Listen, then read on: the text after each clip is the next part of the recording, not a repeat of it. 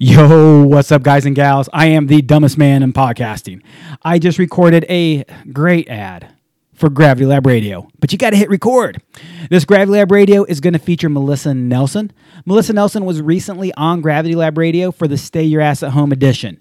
It was that Zoom call. We had a good time, but there's nothing like an in-person visit.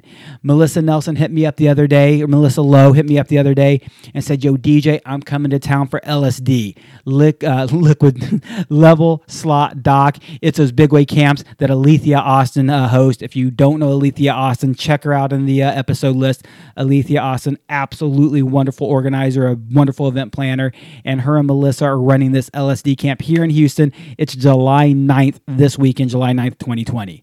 Melissa said, "DJ, I really want to do the show in person. I love hanging out with you. The vibe getting together is so much better. Let's do it in person." Even better, I know some of what she wants to talk about tonight. We didn't get to talk about everything last time. There's some really cool stories, some really cool history, but also some really cool future planning for Melissa. She's going to let a couple cats out of the bag. So if you're listening to this right now, keep listening all the way through. Listen to what Melissa has in store, and I hope you're as excited about her future as I am. But for now, Gravity Lab Radio is brought to you by Option Studios and The Jersey. I say The Jersey. Forget Option Studios for 1 second. Gravity Lab Radio, the rating center. You guys and gals have been asking, when will you release jerseys again? I will, soon enough. Hold on. Wait a second. I've had my reasons. I've had my logic. I haven't shared them all with you, but one of the reasons I've been waiting to re-release our jerseys is Series 3. What is Series 3, you might ask? Option Studios jerseys have come out with their latest and their greatest, and it is known as Series 3. The jerseys you guys and gals have known to love are the second version, the second generation of the Option Studio jerseys. The first version was actually never released to the public because Option Studios and Adam Buckner demand perfection, and it just wasn't good enough for them. Series 2 hit the market, and they were a huge success. But I'll tell you, some of my homies had a complaint. Man, if you're Hank Pruitt, if you're Ben Nelson, you got ginormous grapes, ginormous heads, and you put on an Option Studio jersey, you might complain and say, "Man, this collar hole is just a little too tight. I can't fit my head through this hole very easily." I had no issues with that, but I will say it's definitely a little bit snugger collar. But Series 3 fixes that. Series 3 is their new jersey. It comes with a new design collar. It's a little bit better opening. It's the way it's cut that really helps more than anything else. But not only does it look good and feel good as a collar, not only does it feel good and fit better as a collar, it looks better as well. It's a complete redesign of the collar. Not only is the collar changed, so have some of your sleeve options. If we're looking at the long sleeve jersey, it's going to be very similar in that length overall, except there is a new long sleeve option that includes thumb holes. Some of my friends like to pull their jerseys down, like to pull their long sleeve shirts or jerseys or hoodies or whatever down and stick their thumbs in these little thumb holes, like they got little blankies on their arms. And Option Studios with Series 3 has heard your cry and your call for that option. They now offer thumb holes as an option. Not every jersey will have it, so your normal jersey is appropriately lengthed to your wrist. The thumb hole jerseys are lengthened to your palm, so you can actually fit your hand in it, or pull your thumb in it, or pull your thumb back out and then pull it back up to your wrist. So if you like thumb holes, if you like those longer sleeves, Series 3 will give you that option. Not only is the sleeves changed, but the choice of cuts have changed. Men and women's cut. A lot of people don't mind wearing both, but ladies, you are built differently than us men, and you like that different fit. The women's cut fits better, and it feels better, and it includes a cap sleeve. If you're like me, you say, "What the fuck is a cap sleeve?" When it comes to women's clothing, I know nothing. I actually go shopping for my wife for clothes. I have to call my sister up. "Yo, Debbie, what size such and such does Valerie wear?"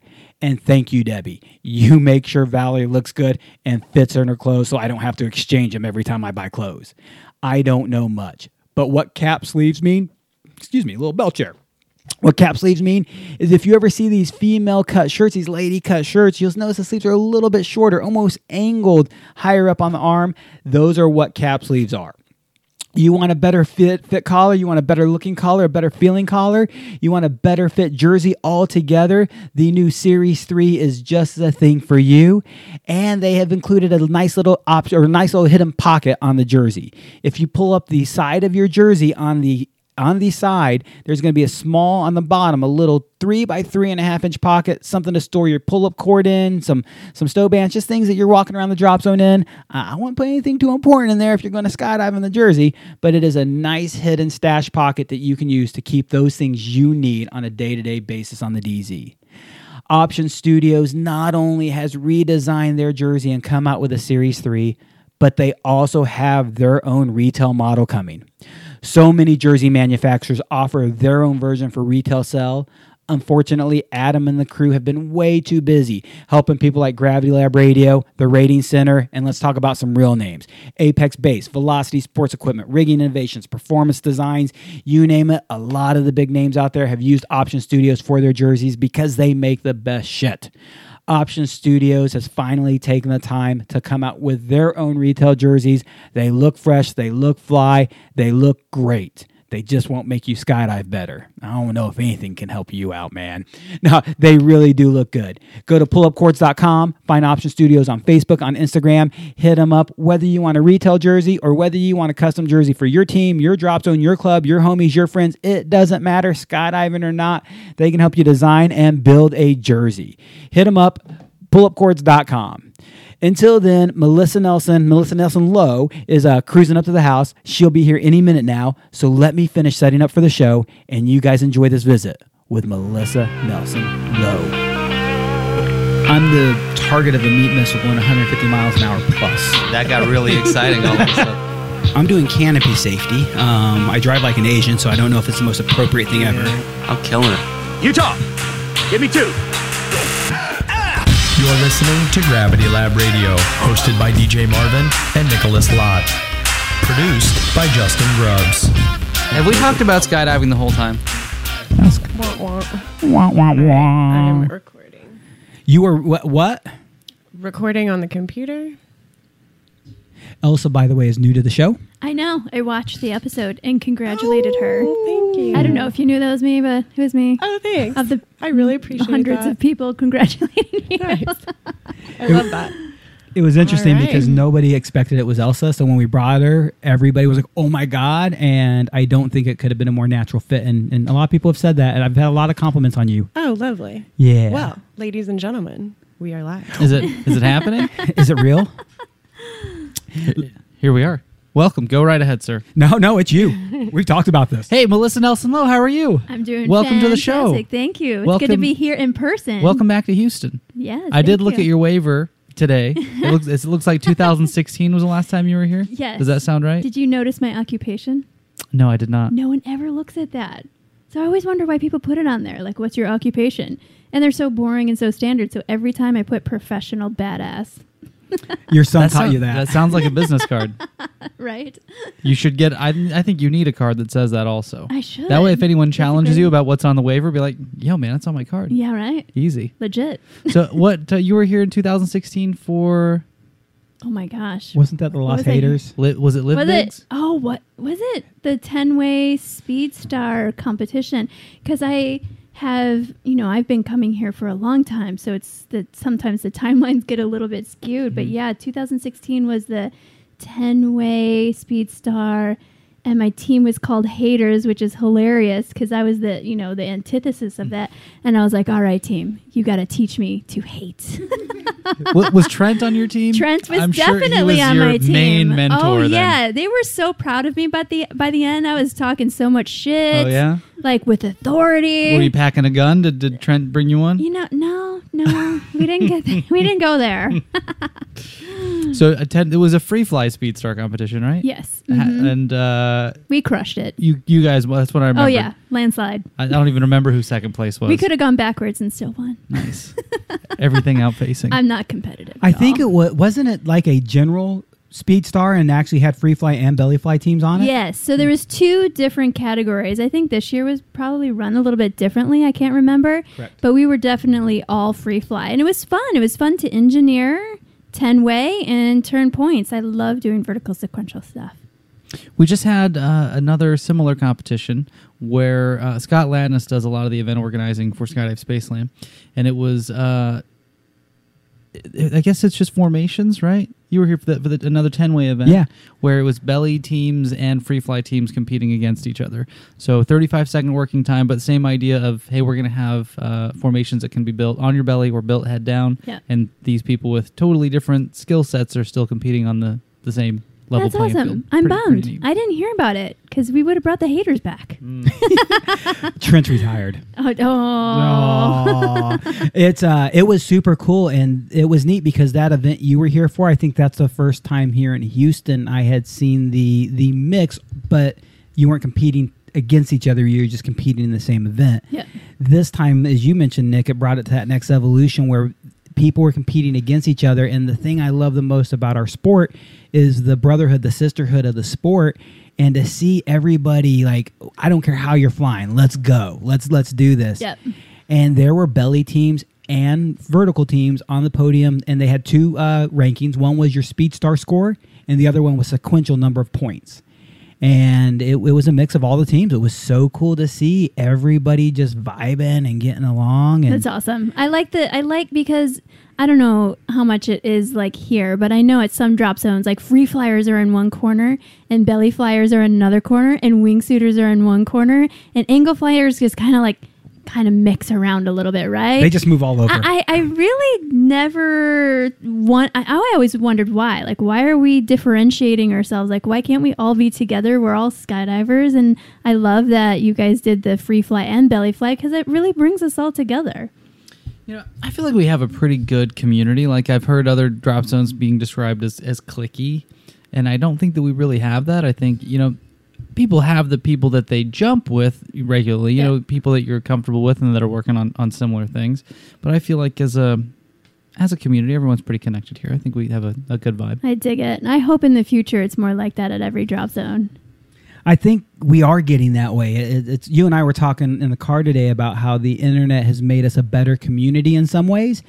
And I see that so much in our sport. I don't travel nearly as much as I once did, but when I do, I see a lot more camaraderie between the disciplines and a lot more support, and watching the belly teams, watching the vertical teams, cheering them on, and watching the vertical teams watch airspeed and rhythm bang it out, and everybody's like, oh my God. And the world is against us. The FAA is against us. Why can't we be together? Because ultimately we have the same love. Manipulating the air, gravity, and landing parachutes like badasses. Sorry, like Benjamins. I will never forget that story. Aww. He's such a sweet kid.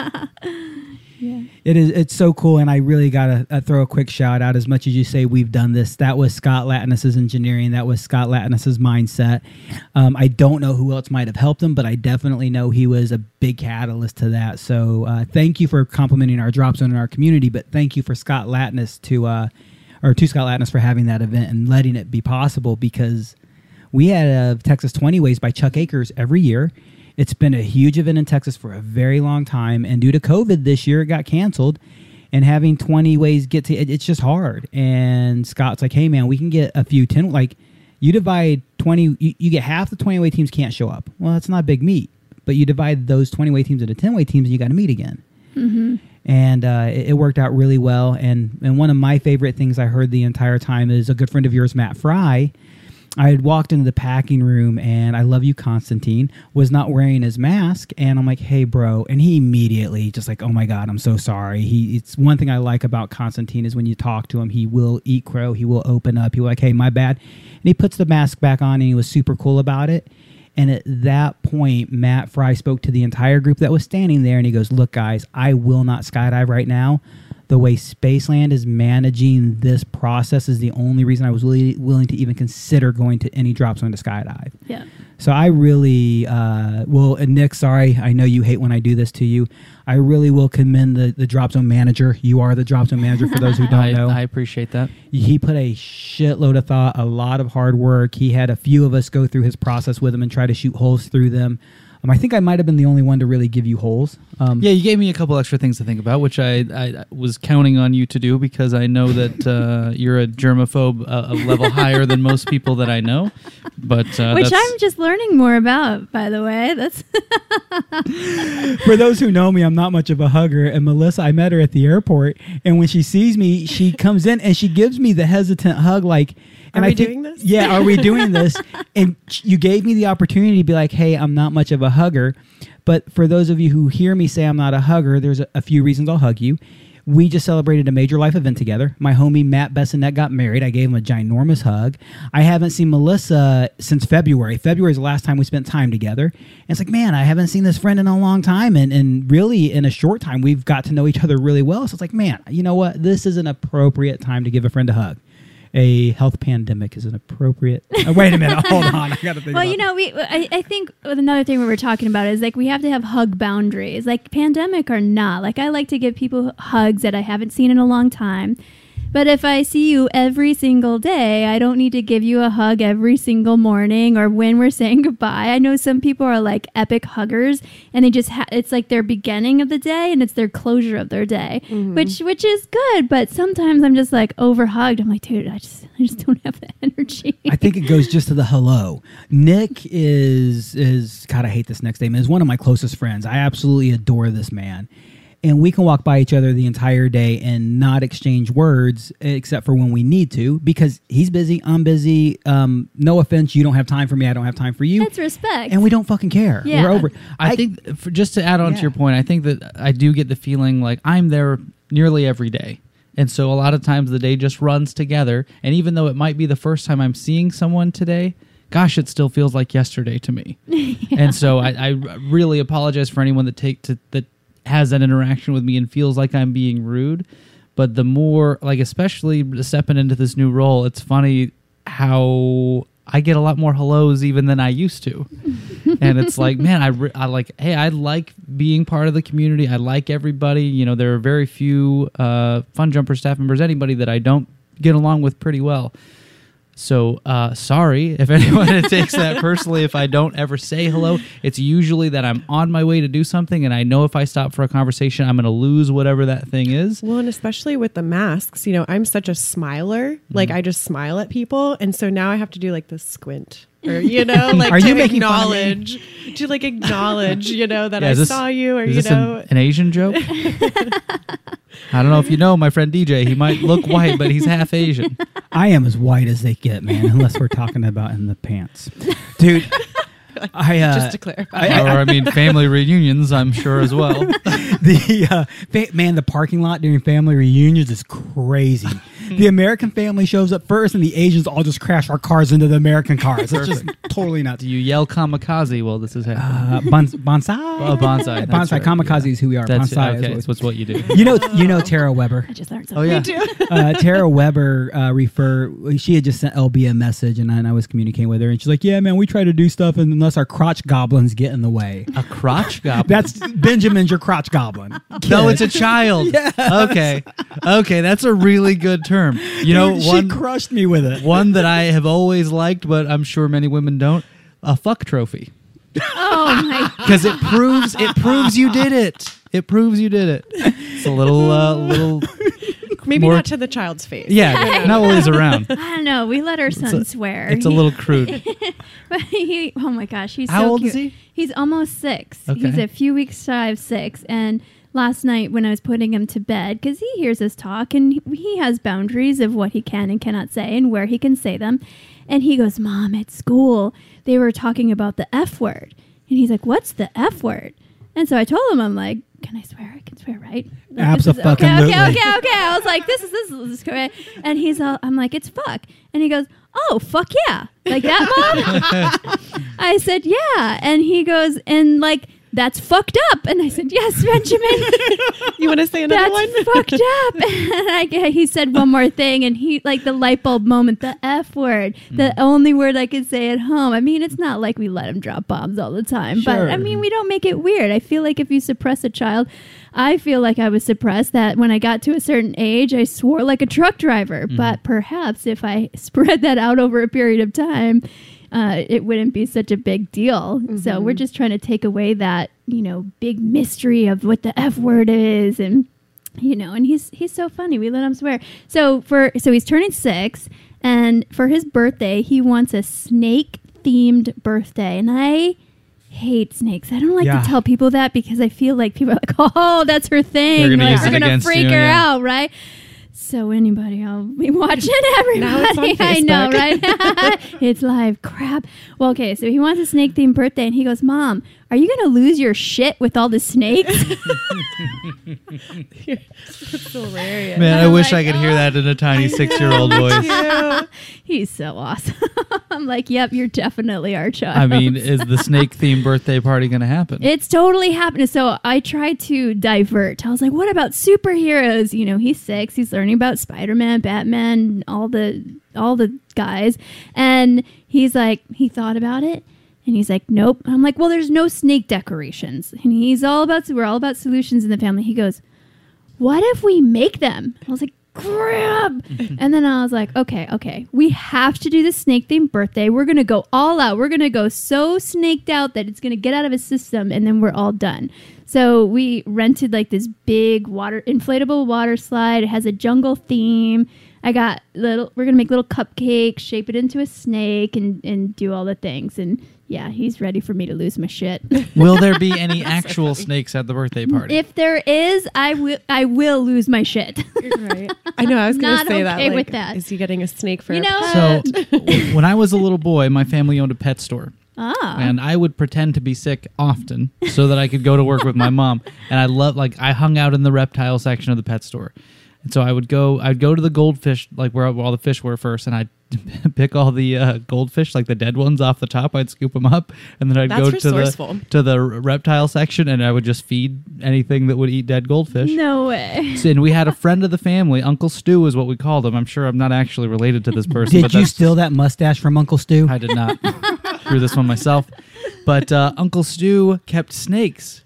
Like he was a person who kept and bred snakes. So there are people out there who do this for a living who have snakes. They will bring them to your house. I was going to say you could just like rent them. Yeah, you can rent the snake guy. Oh no, I don't think I can do that.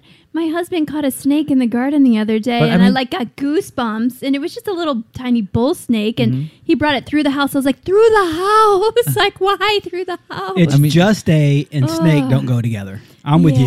But your son's only going to ever have one 6th birthday party. Don't, Nick. Whose side are you on? I mean, I'm just trying to help you one and done this thing. What if man. this goes well and then next year he says, "Hey, Mom, we need to go down the snake road again." Yeah, like we're gonna have a python birthday. Yeah. I can see that. All right, noted. I see your weekend being very difficult with Melissa Nelson now, or Melissa Lowe. Sorry, Ben. Well, I won't sneak any snakes into the drop zone. Oh, that would be And I'll great. tell you, I did see, maybe I shouldn't tell anyone this. When I was cleaning to get everything ready for us to reopen, I did see a snake slither into a particular hanger or a corner in the hanger. Oh, yeah. But we haven't had a mouse problem lately, so maybe he's doing his Yeah, job in there's there. a 50-50, right? When I worked at Skydive Arizona, they found a snake in the copier. They found snakes like where the office where I was working, and scorpions. And like scorpions don't really freak me out. There's Really? something about a snake that could just like coil up and launch at you. See, that just I'm the opposite of I am not afraid of snakes, but if you put a scorpion near me, I would not trust that thing, not one bit. Did you know we have scorpions in San Marcos? Yeah, I've probably seen them. And But are they like the giant ones or like they're the smaller ones, but like I stay in the VIP room upstairs in the drop zone, and there's a connected bathroom you can go to. In the middle of the night, I was walking through one night with a flashlight in my bare effing feet, and I almost stepped on a fucking scorpion. I am an absolute bitch when it comes to... I'm sorry, bitches. I'm not trying to insult y'all, but I am the ultimate bitch when it comes to snakes. No, Zach Boyd freaked the fuck out of the spider. Little baby spider. I am petrified of spiders and snakes. Little baby spider, and I thought I saw Zach strip out of a rig. Maybe it was yesterday, quicker than I've ever seen in my life.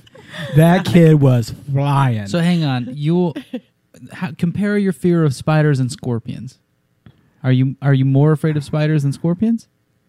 Because those are like in my mind, those are two kind of similar creatures that I'm more afraid of scorpions than spiders, and the reason is I've confronted more spiders than scorpions, and okay, he's still the unknown, the scorpion. yes, Yeah. so like, I would even saying I have a fear of spiders is now no longer very valid, because when Zach had a spider on him, I was actually grabbing, pushing, and pinching at it to get it away. I didn't know if it would bite me or not, so I was swatting at it, but I can deal with my phobia of spiders. See, if I'm talking about like the daddy long leg spiders that we see a lot in the hangar, I can pick it up. yeah, I can deal with that guy. Yeah. But if you put a black widow out there, Fuck your mother. Yeah, I'm not messing around with that guy, not even for a second. Brown recluses? like that shape, that big round abdomen. Nope.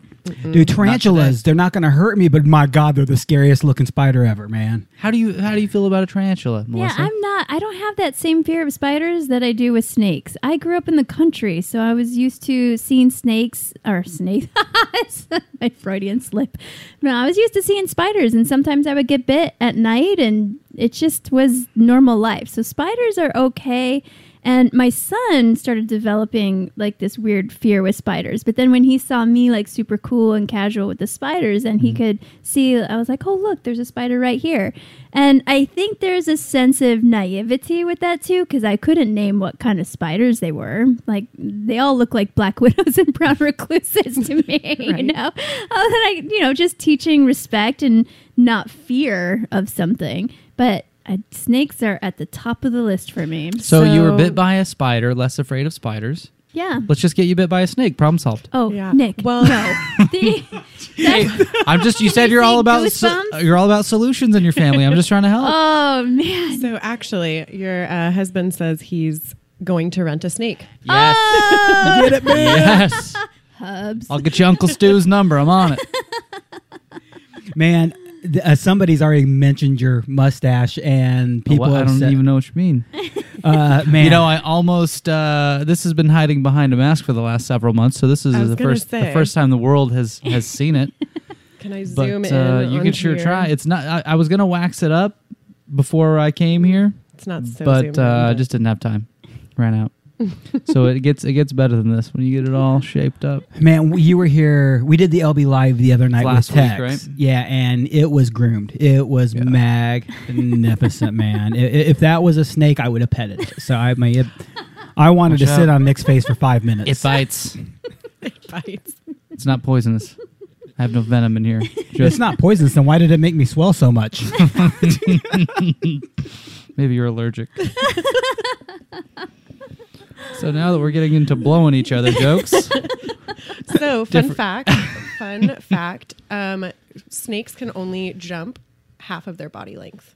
No. Have you seen the videos of snakes jumping from tree to tree? Oh my There goodness. are flying snakes. This is legit. Oh my goodness. This is legit. So somebody, maybe so, Texas snakes can only do that. Maybe So- like jungle snakes can yeah, do the I tree don't know. thing. Yeah, maybe Texas. 'Cause there's not Jumping- much to jump from tree to tree in jumping Texas. jungle snakes. Are you looking it up? I'm looking for It is jumping totally tree true. So my snakes. son, he is so smart. He's He like, knows these Mom, things." can snakes like fly or climb into trees? So of course I Google it and I find the flying snakes video. The amazing paradise flying snake, wild islands of Indonesia. I can't believe we're Okay, still talking good. about snakes. It's not in Texas. It's not in Texas. Duly Sweet. noted. Oh my gosh, yeah, they are flying. You're welcome, internet land. I saw this recently on FaceSpace, and if it's on FaceSpace, it's real, right? It is. It's legit. Oh yeah. It is, man. The Bible said snakes are the devil. So I don't care if you believe in the Bible or not, but I believe in snakes are the devil. That's whether you believe in God or not. Snakes are the devil. Bobby Boucher said Oh it. my gosh, she's looking up all the snakes. I know. Yeah, I'm watching them She's fly looking from. at 'em. See, Are you? I'm do you see looking them? at them I'm watching them fly from tree to tree right now on my phone. Oh, geez. Yes. But a sugar glider does this, and we think it's beautiful and amazing, and we're like, oh, Right. they're like us. I don't mind snakes. Can I play this video? If it's on YouTube, no. Oh, okay. Yeah. Boo. Yeah. We do YouTube for LB, but not for this one. But that might change soon. YouTube sees a YouTube video on a YouTube channel, and they will pull your video. That's so weird. You cannot rebroadcast another YouTube video on your YouTube channel. Can you share the link on the comments? Yes, absolutely, absolutely. what I'll do. So share the link on the comments. And right now we're not putting anything we have on YouTube, but like I've had issues with Spotify because some of our past episodes having some DMCA, Digital Millennia Copyright Act violations. And so now I have problems with getting on Spotify if I ever have to get on YouTube. So we have things that I have to be careful Yeah, of. yeah. The last time I played an MC Hammer music video on the show, Oh, we got sound. It know that. totally killed the entire like Good Facebook job, Justin. broadcast. Oh man. And That's like I should put it down. Dang it.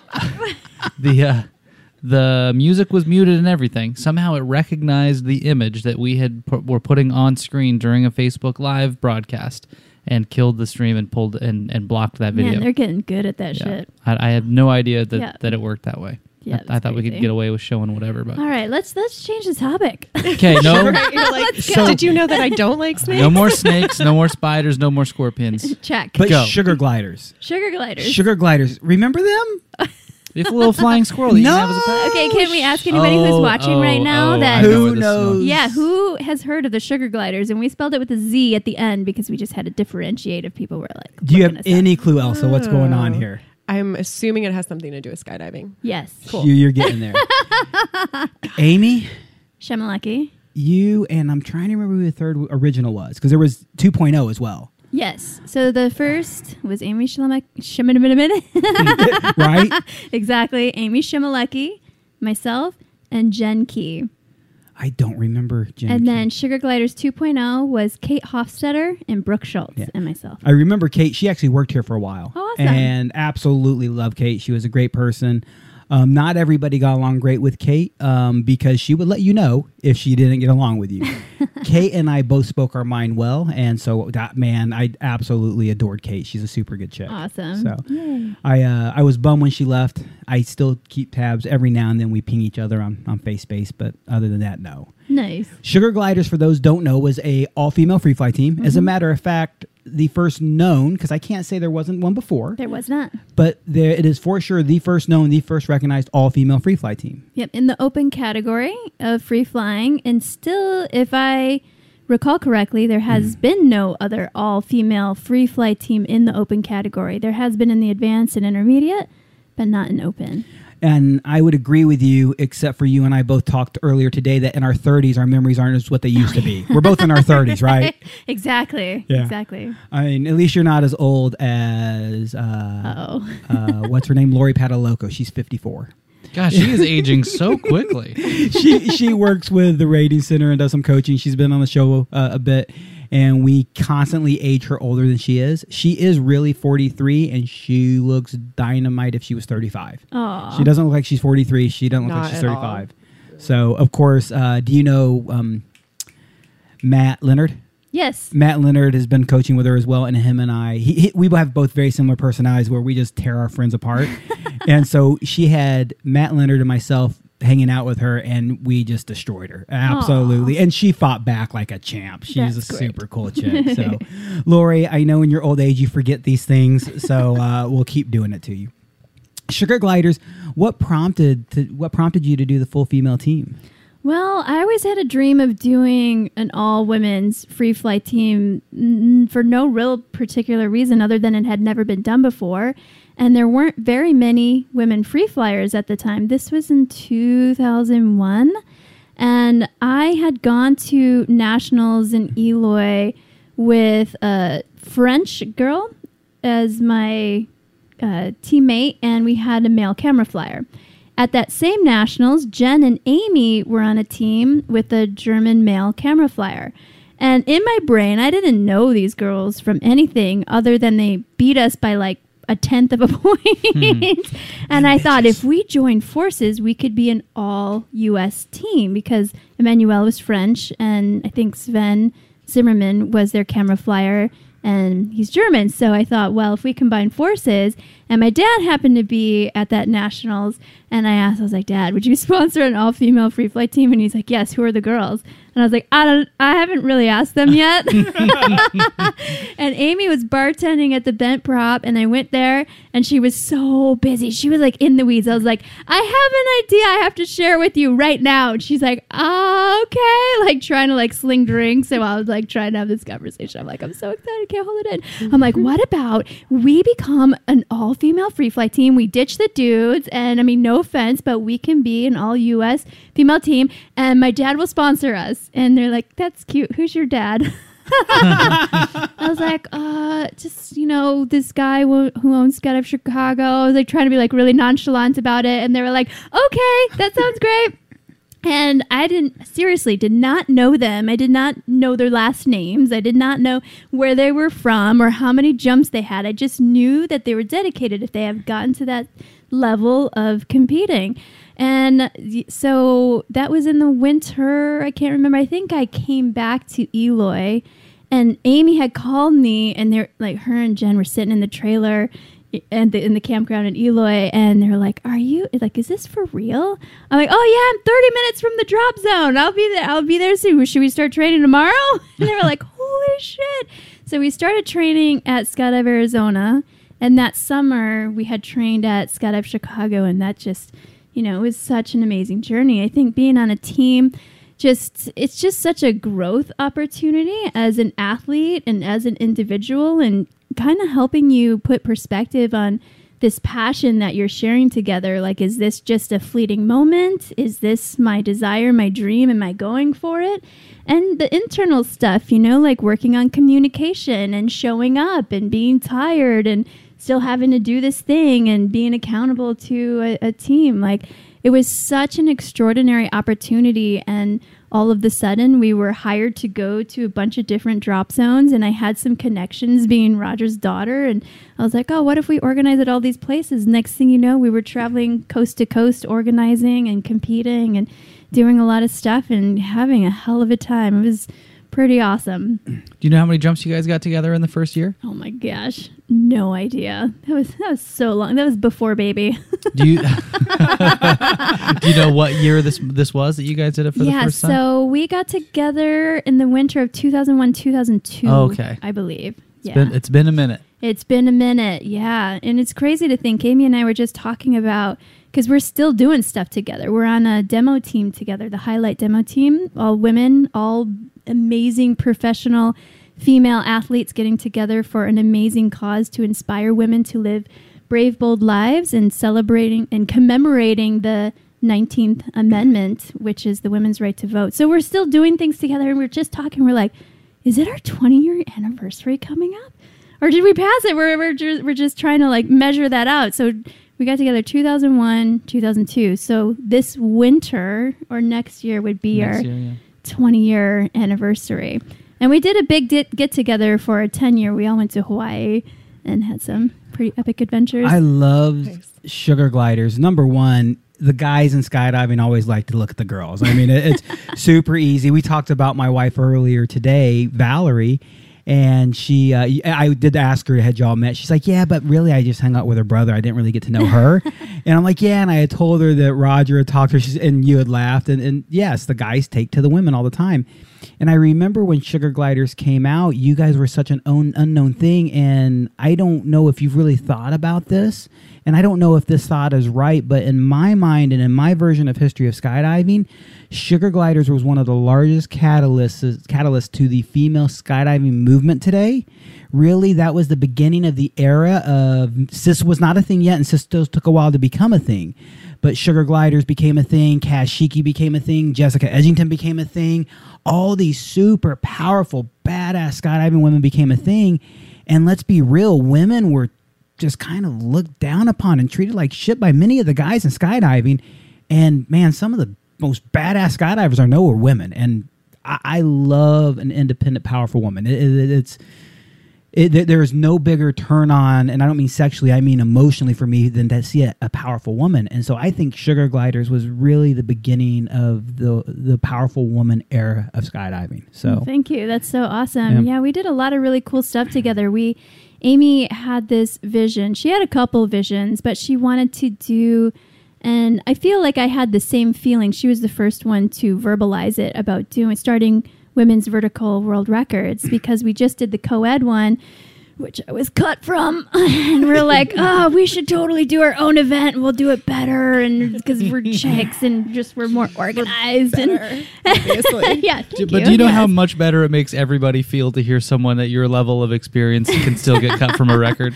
Oh yeah, I've been. Yeah, we can talk about getting cut later, but yeah, it was a motivator. It was absolutely a motivator, and Amy and I did. We wrote down a list of who we thought we can actually do it. We just had to beat it 4-way, And we were like, well, what if we trained for a year, because we're going to have to get women ready. So we did. We trained for a year, and we went up. We did an 8-way. Next jump, we did a 10-way. Then we did a 12-way. We did a 14-way. And I think it took us a couple jumps to get a 16-way. But there were 5 world records that we did in the beginning when no one thought that there were that many female free flyers in our community at that time. And that was that was the end of 2003. Yeah, so it was a very pivotal moment for, I think, a lot of us. And, still on the organizing team with Amy doing Project 19. So I love the evolution of where we are in the sport and going for 100-way. I know I've seen That's awesome incredible. video of the current record. Do you know how many it is? With the women's record? Women's head down world so record? that one, oh my gosh, 65? That sounds about right. We're not doing YouTube videos? Yeah, no.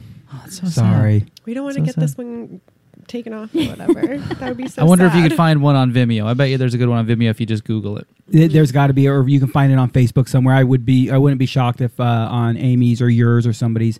Vimeo what? What am I looking at? The women's vertical world record, 65-way.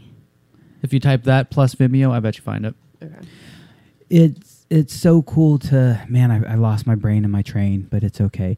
It is so cool to see where all you ladies have come and where you've brought it. And the thing, and I remember where I'm at now, the thing that COVID has destroyed for me the most this year, the camaraderie, the sky, all that sucks. But I deal with a lot of events for a couple different vendors, and you and I have actually been working together for some of it. And the one event this year that got canceled that really bums me out the most is Project 19. Because you just announced the vertical sequential world records got rescheduled, and that sucks. But there's no reason that it matters if it's 2000 or 2000 or 2020 or 2021. But Project 19 being celebrated at the time it was just so epic. Yeah, well, we're just going to have to go for 101 now. Boom. That's what I was going to ask. Problem solved. Yeah. So for those that don't know, Project 19 is the 19th. We're commemorating the 19th Amendment. Yeah, we're not going to celebrate that. Which is the women's right to vote. And with the demo team, we're able to do a couple of demos where next weekend we'll be in Seneca Falls, New York. And then we will be in Pennsylvania and Tennessee. Tennessee was the last state to ratify that that law to be passed. So we are celebrating in that state because I can't remember how many states. I believe it was 26 states had to approve, and then once that it was approved, then it became law. So. So Project 19, we're going to commemorate, we're going to celebrate, really, and I joke we're going to celebrate, but the woman's right to vote, and oddly enough, today we still don't have equal treatment of women. My wife is a powerful woman in a powerful place, and she works in the construction workforce regularly, and you can see how people treat her and versus others, and it kind of sucks, but man, women have definitely changed places today. Project 19 is really cool, and I can't wait to see that. But my God, I lost my brain again. She starts scrolling through something on the screen, and no my worries. scroll moment. Yeah, I feel, I am even learning a lot. I didn't realize how much I didn't know until I was on Project 19 and this demo team, because we're reading a lot of books. We're reading about the suffragists there was so many women over a long period of time fighting for this right for us to vote, which I think is just phenomenal, because I lived in this small, teeny tiny bubble of a skydiving world, and that's really all I knew. And through skydiving, I get to learn all this history, and I have a new respect and honor this history. And I think it's so cool that I get to do that in a sport that I love, to showcase and spread the message on what happened and to help people learn more about this history. And we've had to prolong or reschedule, postpone is the word, Project 19, the record attempt. Do you have any words of encouragement, a pep talk to those ladies who have to wait another year? One thing that we keep saying is that, well, for one, more women can start training. Yeah. Yeah. So maybe we can get more women on board. Elsa, you're looking like, yeah, I'm like, maybe me? No? I'm a baby bird. Nope. So you have a year to train. Over a year to train. True. Because that's right here. Like, this is potential right here, whereas we would have already been doing it now because this is when the time it was scheduled for at Skydive Chicago. But now we have a whole nother year to train. So maybe that might inspire some other women who might not have been ready for this moment to go and train. The other thing is, wow, we have been waiting for this. Now we're going to be waiting for another year. How much hungrier are these ladies going to be to get this record to celebrate? Because it's just been this thing, right? It's about the journey, not just the destination. So what an epic journey to be going through. And another thing, what we realized was that the suffragists were also going through a pandemic. Oh, wow. In 1919 when they were trying to get this to become the right to vote. So here we are in another pandemic. That's crazy. Doing all this. So like the history is very parallel, and it's in the sport that we love that we get to share. So yeah, I don't know. For myself, I'm in skydiving longer than one world record, right? I have 23 world records. It's not one and done for me. So I'm hoping that this can plant a seed for some other women. Maybe it should try another discipline because now you have all these skills. Why not try the vertical sequential world record? Or maybe do a belly record. And I only say that because I have records in a lot of different disciplines, and not just to isolate just if you're just good at free flying, that's all you do. Why not train to do another discipline and do a world record? Because there's so many opportunities in the sport that I think it's so easy to get burnt out. You train, you spend a lot of money, you make a lot of compromise, you don't spend time with your family, and you do this record, you're like, oh my God, it's over. I'm never skydiving again. You know? So hopefully people can look at that and look beyond the record and see that there's longevity behind that. Maybe these girls who are training will become the future leaders in this discipline.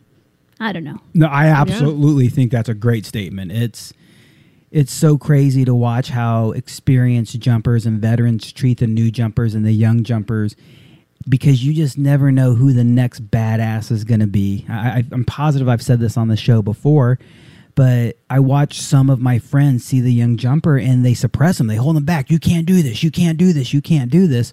Where I'm a huge advocate of if a young jumper tells me they want to do something they shouldn't be doing, this is how you're going to be able to do it. This is how you can get there. You shouldn't do that yet, but this is how you're going to get there. And you never know when that person's going to become the next badass, the next Melissa Lowe. We've talked about your name. I've known you as Missy forever, and now Melissa, but I have a harder time going Melissa Lowe than I do say Missy Nelson. It's the Nelson Lowe part that blows That's so my mind. confusing for people. Oh my God. You have like 5 names now. I know. It's like Prince. The artist formerly known as... Yeah, exactly. That's amazing. You just never know who that next badass is going to be. You never know who you're training today will be that stud tomorrow.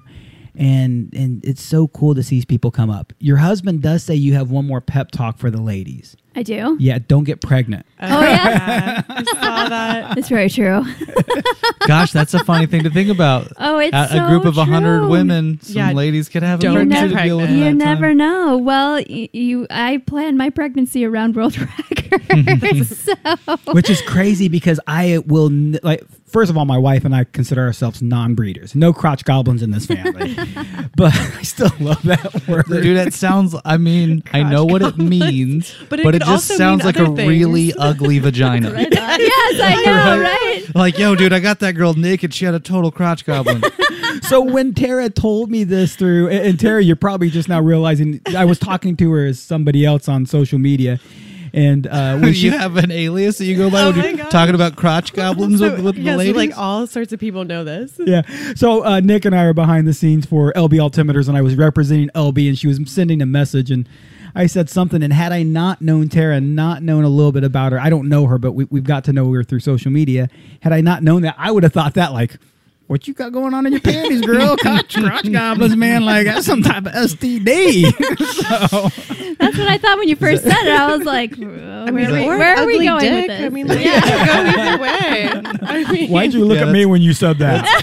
That was DJ's last conversation with the urologist. I don't know how to tell you this, Mr. Marvin, but You have a crotch goblin. you've tested positive for crotch goblin. It's not a wart, it's the tip. So the other thing that Gross. All right. the other thing that you mentioned through this repeatedly is Highlight Pro Skydiving Team. Did I say that in the right order? Yes. Boom. Yeah. And I really, first of all, want to pay respect to the team in general because it is a group of a bunch of badass ladies out there representing the sport as a demo team. But I want to really name, and I can't name them all. I know Melanie Curtis is on it, yourself, Amy, Kaz, I believe, is on the team as well. Yep. Who else is part of that? Maxine Tate. Oh, my God. Allison Ray. Yeah. Hannah Albrecht. Sorry, Hannah, if I said your name wrong. And Hannah Betts. Okay, now where are we? I have man, you're gonna miss- there's 12 of us. We have a new girl named Andy who we just met on Zoom the other day. Welcome, Andy. And Karen Lou Dalton. Lou Monster. Yeah. Oh, my God. Did you see, you haven't seen the picture right out here. You'll see a picture from the World Free Fall Convention of my wife riding an inflatable gator. Karen took that picture for us in like Nice. 03 at the convention. Awesome. There's also Carrie Bell. I know I'm forgetting Yes. forgetting someone. Yeah, it's just really cool. It is so awesome because everybody's really well versed in a certain discipline and some well-rounded doing other things as well. But when we go and we do our training camp, the last training camp we did was in January at Skydive Arizona, and we were jumping these big, huge, monstrous flags. I've never jumped a tandem rig, let alone a modified tandem rig, which was, you know, as big as me with a big, huge flag with, you know, more than my weight that I'm holding. How big are the flags? Oh my gosh, I don't know. Ladies, are you watching? How big are our flags? I mean, big enough to necessitate a tandem rig. Yeah, they're really big, huge weights, so they drop and they just look spectacular. We jumped them during the World Cup for the opening ceremonies, which was pretty awesome. And we're just testing out different rigging systems. We jumped these smoke lines, and what I really loved about this was that even though some of the girls were versed in doing these sorts of jumps, there was no, oh, you haven't done this before. You know, they were just like, hey, let's do this. Here, let me go through the procedures. Here's what this looks like. I mean, there was just mad respect amongst each other, which just made me feel more comfortable and confident in doing the stuff that we were doing. And, you know, just learning new stuff together. We're packing these big streamers and these big flags and just figuring it out on our own, learning a little bit of rigging stuff. I mean, we do have a couple of riggers that are on the team and just offering advice. Oh, well, I've done this and we have better systems of deployment and, you know, just getting more resources to help us do what we do. So, yeah, it's so amazing. And then getting together and, I don't know, we're just fun and ridiculous. And Oh, go ahead. It's an epic group of ladies, and I'm going to use Jessica Edgington as this next example and then compare it to y'all. I used to hate hearing this. She's one of the best female swoopers ever. Take the word fucking female out of Jessica Edgington's name. She was one of the best swoopers ever. Fucking end of statement, female or not. And the list of names you just gave me are some of the epic legends of the sport. I know a lot of those ladies. A lot of them I know personally. And you're talking about fucking rock stars.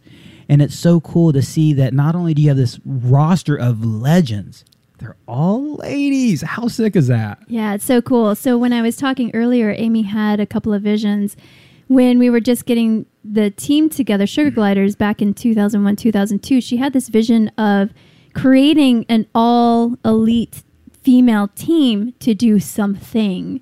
And it was this big mystery of what this would be. Would we get a sponsor to help get us all together? I mean, I'm sure that idea maybe looked a little bit different from her perspective, but from my perspective, I thought maybe it would have just been an event or just getting a bunch of elite women together for a record or whatever. But Amy has always been such a pioneer in pushing and very creative. She has the Fly Girls that happens once a year that Red Bull supports, which is a super cool idea. But this demo team, here we are, and I'm like, it's happening. You know, like it took a long time for this to happen. But, you know, skydiving, there's not a lot of money, not a lot of backing. So it's just really, you know, just these opportunities are very rare and real. So here we are living out one of Amy's dreams. It's pretty cool. So have you guys got to do many demos as a team yet? Just a couple small ones that we started. We've done. I haven't been on all of them myself. I did the World Cup opening ceremony demo. I know the girls did one in Montana. I'm sure we did a couple more, but a lot of them, because of COVID, have gotten canceled. But we do have 3 on the books. 1 next weekend and then 2 in August. What's your personal demo experience like?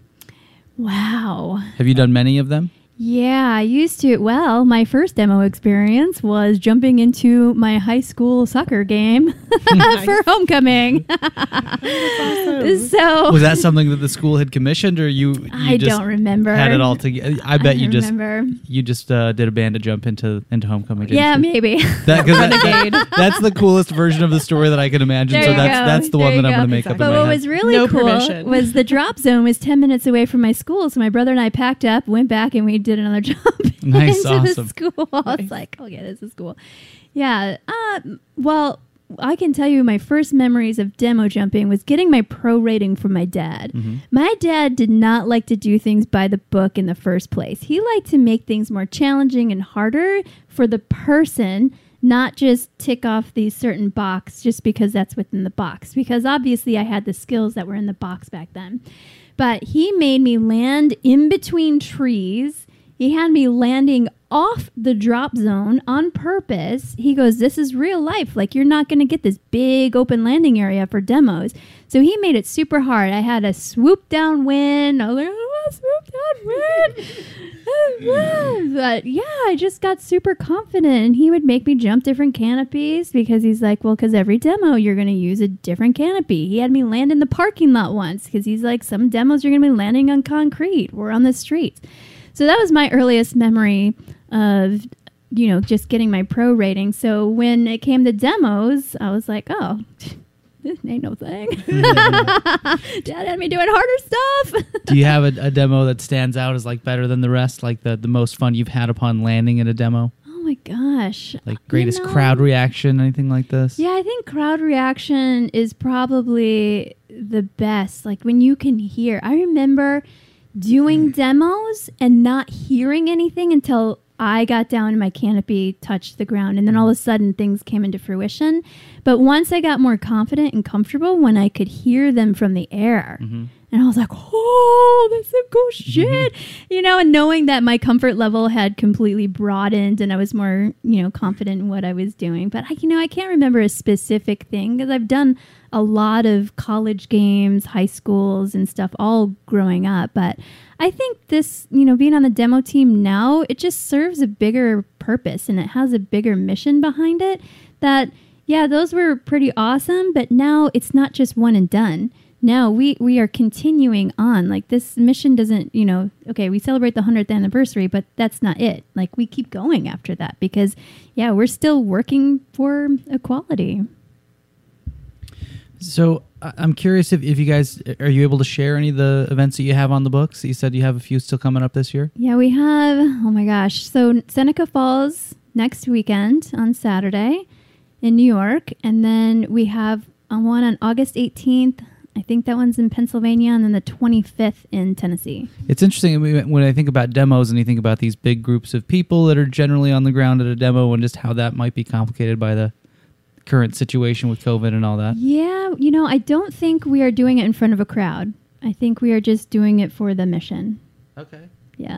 That's cool. Yeah. Does that change your feelings about doing the jump at all and your excitement level? No, I think that we're carrying such a big message, and that we get to do that through skydiving is such a wonderful thing. And we have a media team that will help cover what we are doing. And I think, I don't know, I grew up in skydiving, so I can only imagine not being a skydiver, watching this display and big mission, that it's going to have such a wow factor to it, and hopefully impressionable that people think about it for a long time.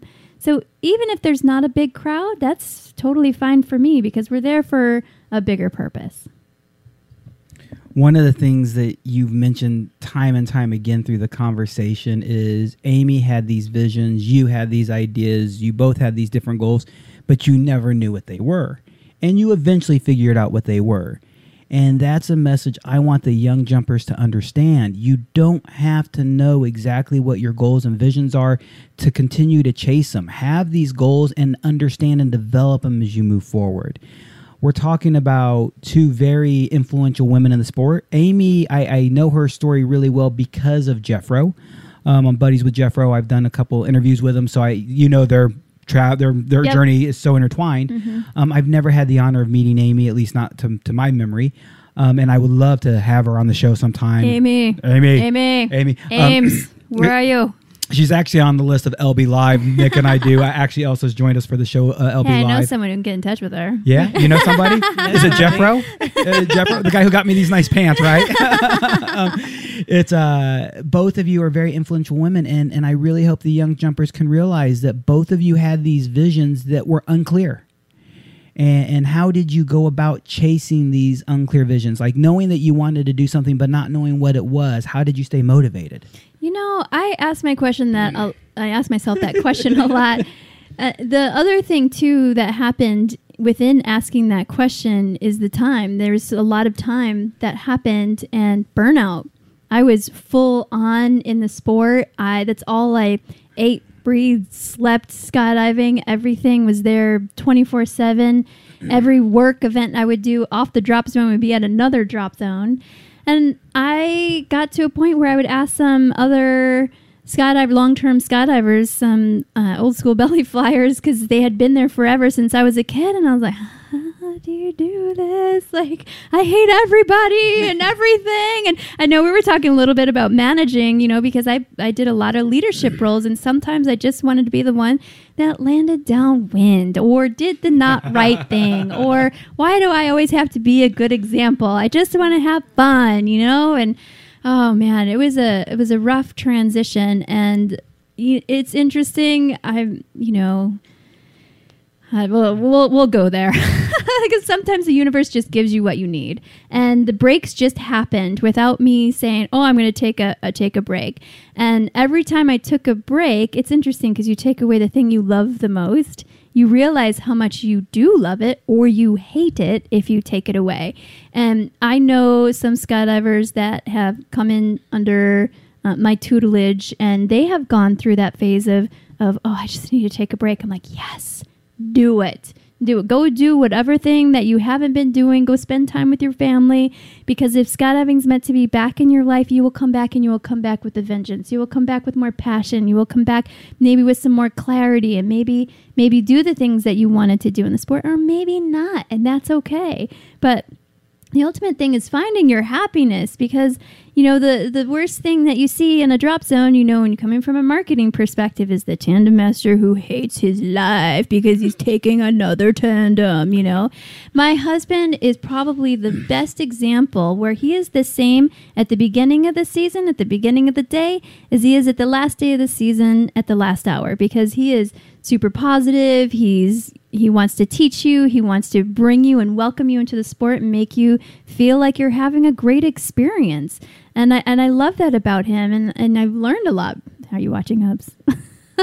Wipe your nose off. So I've actually known Ben longer than I've known of you longer, but I've known Ben longer than I've known you. And one thing I can say, and really a testament to his ability to do that, is his motivation. Yes. Make sure your motivation is pure. Ben, for sure, is concerned about money because he has a wife and a child, and he wants to survive and he wants to make a living.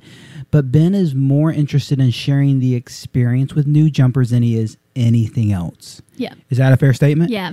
And if your motivation is proper, if your motivation is pure, there's a good chance. Nick sitting next to me could very easily be burned the fuck out. And actually, I know he faces that thought process. What day is it?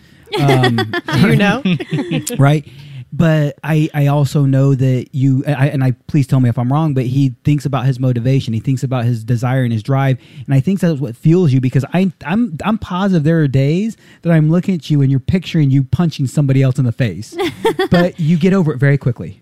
Yeah, I have my moments where It's usually me, by where the way. the frustration is greater than my ability to enjoy what I'm doing in that moment. Yeah. But I really appreciate everyone who continues to invite me on skydives, because that's like an instant reset button for me of like, oh yeah, this is an amazing thing that we connect people with. And I think that what I miss most is jumping. Like I've done 2 tandem videos in the 2 months that we've been open, and man, it is so fun when the only thing I have to worry about in that moment is having fun with somebody and taking enough pictures. And it's like, man, I think it's kind of that thing of when you look back at like, man, I wish when I was a kid I could have enjoyed being a kid a little bit more. And now it's like, man, I wish when I was not that I didn't enjoy it as a videographer, but it's like, man, I really, working in skydiving, you really have it good. Even when you feel that burned out feeling, it's like, man, you are doing a thing that is so enjoyable and so borderline, like, I would call it magical. Like there's this hippie part of me that wants to just use that word. Man, it is a really cool thing that I think redefines, or at least resets the bar of, what the human experience can be. Yeah. And I can start to lose touch with that when I'm solving a bunch of problems that have nothing to do with why I started skydiving. Nothing to do with the magic. Yeah. Where's Not the magical. magic? Yeah, it's like being at you're working at Disneyland and you're not seeing any of the kids' smiles, or you haven't been really connecting with that thing that brought you into it, and then I can feel frustrated. But going on a skydive, or even just talking with someone who just had that first skydive, and you can tell that they love it like I love it, or like we love it, or like people who have that thing that we were all grabbed by, they just met it for the first time. It's like, man, that's super refreshing. But I've lost touch with it a few times here and there over the last few months. But Yeah, it always seems to come back. Balance is another huge key to manage that burnout, because now in my life, my son is number one, and Hubs, you're in there too. I know he's probably lurking on there, but family's number one, and then everything else happens around that. So I was a drop zone kid, and I remember being toted around the drop zone, and at first it was fun, but then it got boring.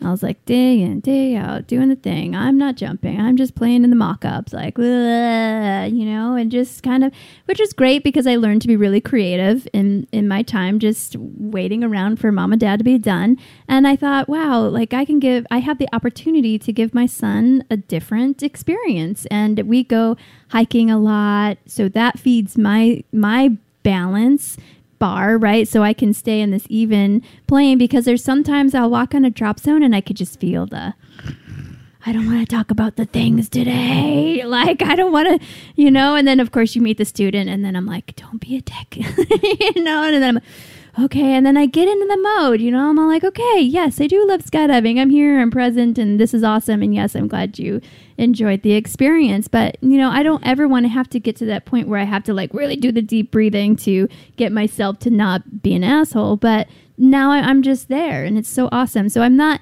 at the drop zone too much. I'm there just enough to be super stoked when I'm there and appreciate it, because I'm not there all the time. And then when I'm traveling, it's just definitely a treat, because I get to see my friends that I haven't seen in a while and catch up and then do some cool skydives.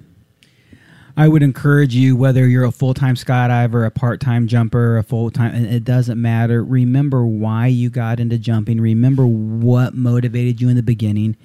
As a tandem instructor, and it's been a while since I've been a full-time TI, I'd hit that burnout, and the thing that saved me was being an addict. And I say being an addict, I don't mean a drug addict or an alcoholic. I mean a skydiving addict. Like any other addiction, we constantly chase that first fix, and you'll never get that first fix again. But that tandem student gets that first fix again. And I straight up have had men leaning over his shoulder like, bro, I'm straight, but I love you. Will you marry me? I have had women legit grab me in places that you probably don't tell my wife about. I have had people respond in so many ways. And some of them were more pleasurable than others. But all of them were super pleasurable to see the emotion and to feed off that energy that I can't chase. I'm chasing that first fix every time. Like, give me that hit. And at some point I get disgruntled, I get upset, but then I go, wait a minute, what are you doing? And to feed off those people's energies. And yes, absolutely, positively, for some people, new jumpers can be absolutely frustrating and annoying, and I get that. I actually do well with new jumpers. It's a part of my forte. You got to listen to one of my phone calls today with a new jumper. Super nice kid, man. I do shout out Hunter. I don't remember your last name, bro. Yeah, Hunter, asking all the good questions. I was super impressed. Oh, my God. This kid calls me about a canopy course. I had him on speakerphone in the car with Melissa. In the very beginning, I'm like, oh, my God, is this going to be dumb questions? And immediately, Melissa and I were both like, this kid gets it. And I Alden, for cannot sure. wait to meet Hunter. So if you listen to the show ever at all, Hunter, shout out to you, bro. I love your attitude. I really do, man. I find that new jumper who I can jive with, who I can be cool with, and I feed off of their energy. But the other thing that I need to remember to do is to evolve. I cannot just perfect what I'm doing today. I need to find the next thing. And if you know me in the sport, you know I wear 20,000 hats. The evolution of what I've done is ridiculous. Nick has joined me a lot on this journey together. I was only going to compliment the hat that you were wearing today. My Bird's Eye Studio hat from your- Elliot Bird. Your literal hat. Yeah. I've done some work with Elliot Bird and Bird's Eye Studio, and they did a Facebook thing for COVID, and I abused my privilege a little bit, like, yo, bro, what do I gotta do to get a hat? And Elliot, you're the man, dude. He hooked it up. But you mean you've done a lot of different jobs and played Yeah. a lot of different roles in the industry Yeah. of skydiving, yeah? And that evolution has been a huge help to me. And what I really want to know is, Melissa, you've done a good job of and I can actually think in my mind without knowing you well enough of a specific time that I think you were burnt out. And not too much detail, but I'll just say it's when you and your brother had taken over the DZ, and at some point you stepped away. Yep. You stepped back, and then you found that passion, that joy, that love. You got back to the sport. Arizona was where you got back to. Then Ben comes into the life and all this evolution. But I think we're about to see the next evolution of you in the sport. Yes, What's- you are. Yeah, you did. Did you not see that coming? I didn't see that was a smooth transition. I like it. What's up? That was good. You guys know where we're going. I don't think so. I don't. I haven't okay. Yeah. I told her we were going to talk about something. I don't think I've told you anything at all. No, So if what's we're not talking about the demo team, I'm lost. Yeah. what's the future? What's next for Melissa? I want to run for national director for the USPA. You're fucked in the head. Maybe. My buddy Jay Stokes got on the board, and when he got on the board, my condolences was my first words to him, and I am thankful for him to be there. Melissa, if you do make the board, I will first of all say my condolences, and then second of all, I will say I'm happy to see you there. Why? What is your by the way, for those who don't know, I've worked on the board, I've worked with the board, and I've served on the board, so I say this with experience, and I commend and uphold every single person on the board. You and I have had private conversations about what we think of some of them, and I am not a huge supporter of all of them, but I will thank them all for their service and their time, even for the ones who are dipshits. And yes, you're a fucking dipshit. I almost said it. Woo, DJ's on fire right now. Woo, hold You it back. Hold it back. You knew which name I was going to. Can we talk I a don't know, little bit maybe. about what the national director does for those people who maybe Yes. maybe don't have Yes, experience? that's a great idea. Okay, so the board is made up of 22 directors, and I can't remember how many are national, but the rest are made up of regional directors.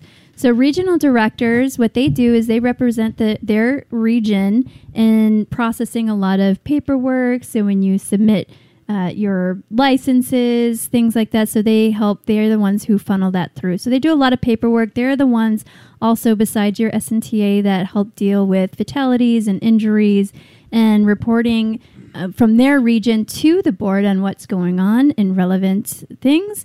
And then the national director is more of an at-large person. So they kind of bring in their experience and help support whatever is going on, decisions that are being made in for our community.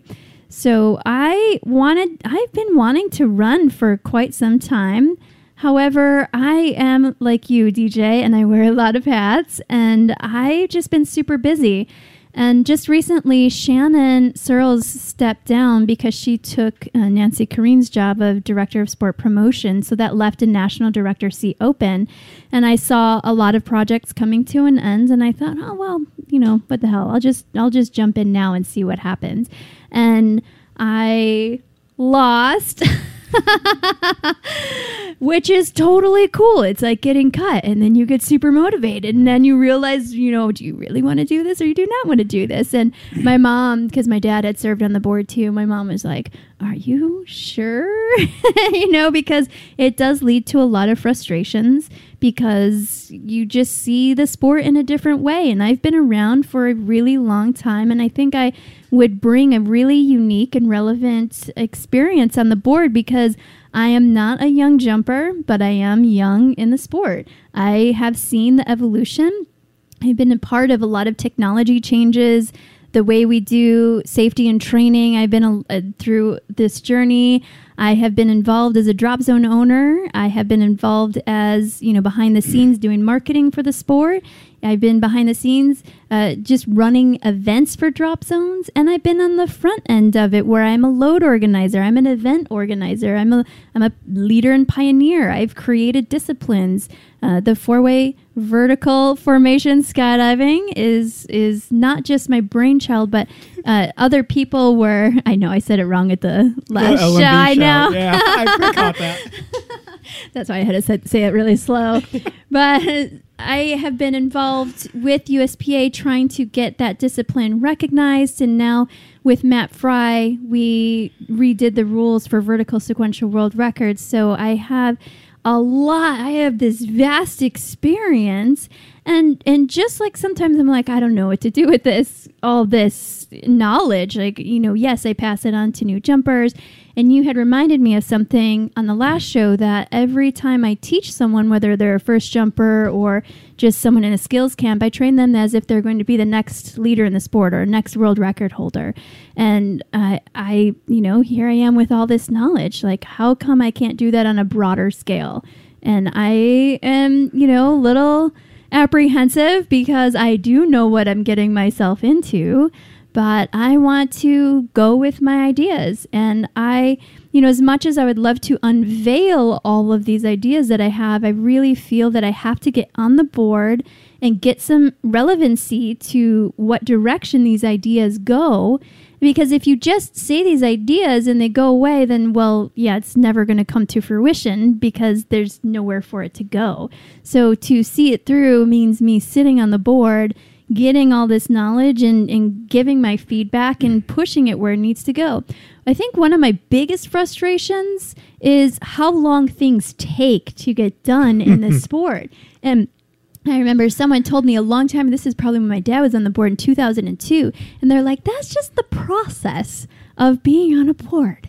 And I'm like, that's dumb. That should change. That's the way we've done it 20 years. I know. And skydiving changes faster than the board changes because technology will come out and new training techniques will come out. And I remember when my dad served on the board, he wanted to help improve the student progression because it was the old 7-level AFF and that was it.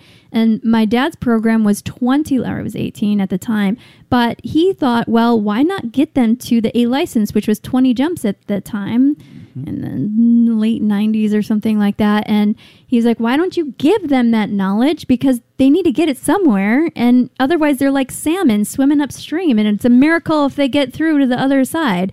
And when you give students that knowledge, then you train safer skydivers, more knowledgeable skydivers, and maybe more empowered skydivers that will stay in the sport longer. Man, first of all, huge shout out to Roger Nelson. I have been a large part of Skydive Spaceland for a majority of their career. A lot of people attribute the student program to me, and it's because I have been the most influential person over an amount of time. But we have our program from Roger Nelson. Those of you who don't know, Roger and Steve are buddies. Steve went to Roger and said, I want to build a drop zone. Roger said, here's my hangar. Well, I don't have, no, then take this part of the hangar. Here's my student program. So anybody who sits there and compliments what we do at Spaceland, Roger Nelson laid the fucking ground to modern student training. You would all still be jumping fucking Mana 288s as students if it wasn't for somebody like Roger Nelson. He was a fucking pioneer. Maybe round parachutes. Round parachutes, yeah. No, for sure, because you joke, but he was that pioneer. Mm-hmm. And so huge props. But I want to go back to you for a bit. If you, guys and gals, please go find Melissa Nelson's previous visit during the COVID shutdown. We're still in COVID.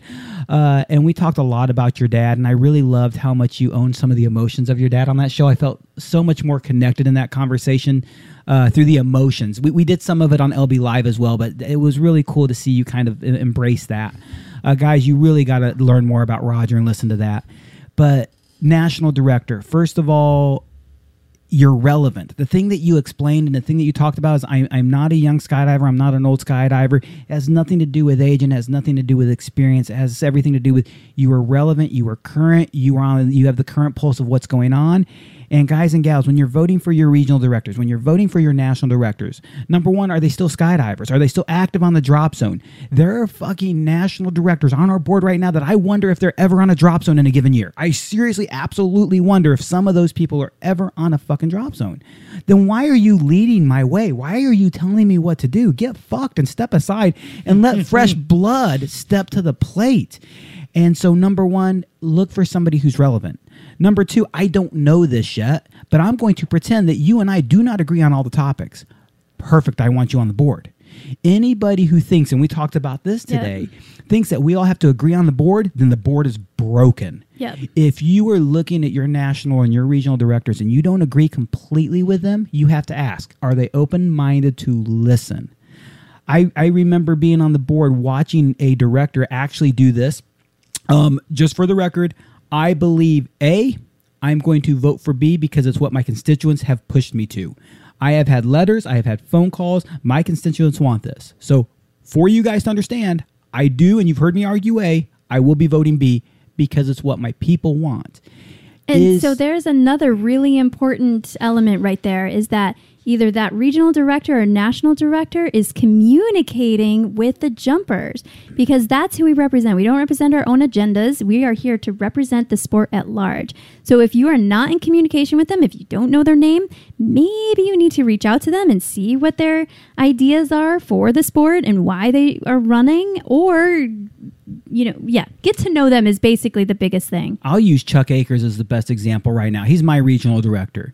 If you don't think Chuck Akers is approachable, you have never met Chuck Akers in your life. We joke and mock Chuck Akers on Drop Zone because he's the most approachable dude. He talks to more tandem students in a normal day than some of the people who work on full-time jump I stuff. believe that. Yeah, actually, more than most of them, not because we do have some really great staff, but he talks to He's more talking to than most everybody all the time. If he's not on the plane, he's talking to first-time jumpers. Which I think that's important because you don't want a national or regional director who is a mystery. Because those, like you said, they're the people that make the decisions on our sport, for our sport. And then when we get all these new things that are passed down and we're like, oh, they changed. Why did they change that? We should not be asking, why did they change that? We should be actively involved and going, I'm proud that I was part of this conversation to change whatever XYZ is.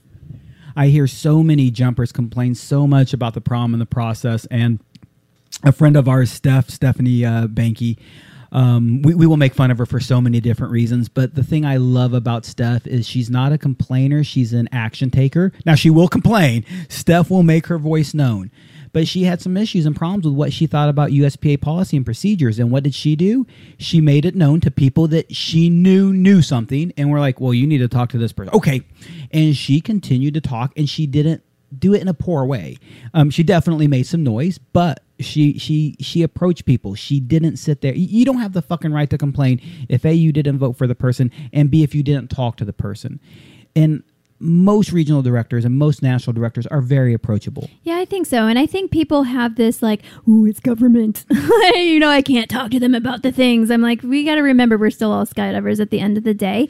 And yes, we should be talking to them. And regional and national directors shouldn't be people feared or they're like representing the law or whatever. Like same thing with our SNTA. I feel that we should all be approachable and communicate what's going on. Because I know when I was younger, I was like, oh my God.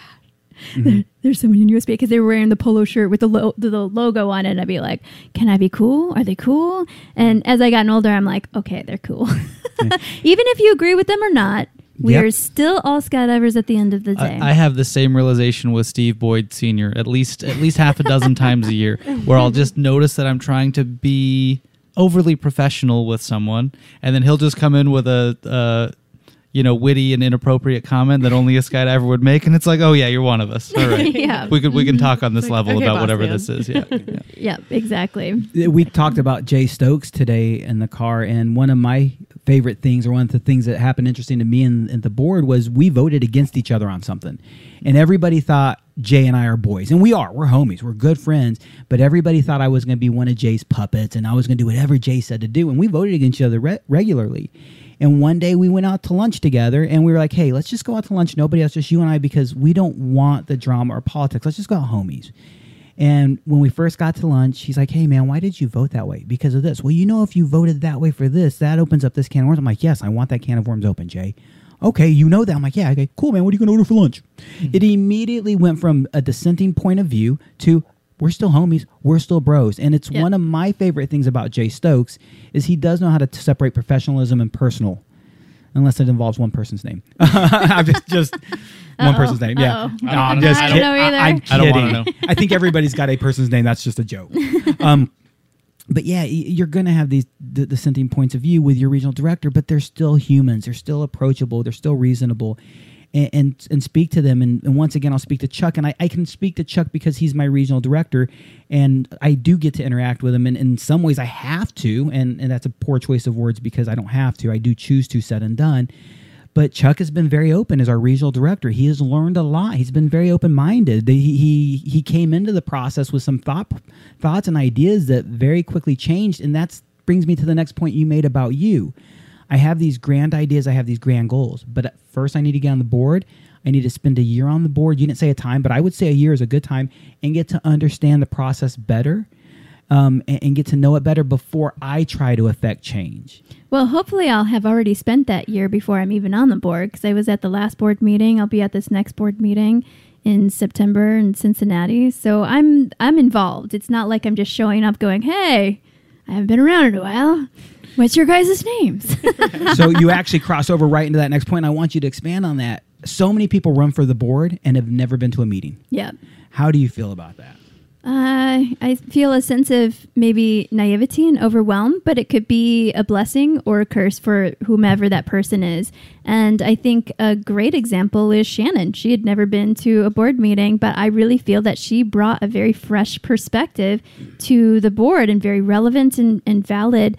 So she, I think, was able to bring in some new things that maybe if someone has been around for a while and stuck in some ways, maybe that wouldn't have been such a good thing if they kind of knew what was happening. So I think maybe running blind, just kind of throwing people. I mean, at some point you have to take the training wheels off. You know what I mean? So for some people, they can do it really quickly. And for some people, they need to take some time.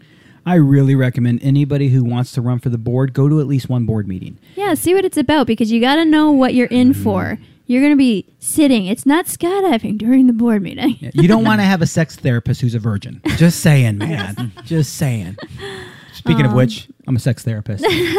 Wait a minute. Oh, man. No crotch goblins. Well, here's another thing, too, of when you're considering a regional or a national director is what discipline do you like to fly?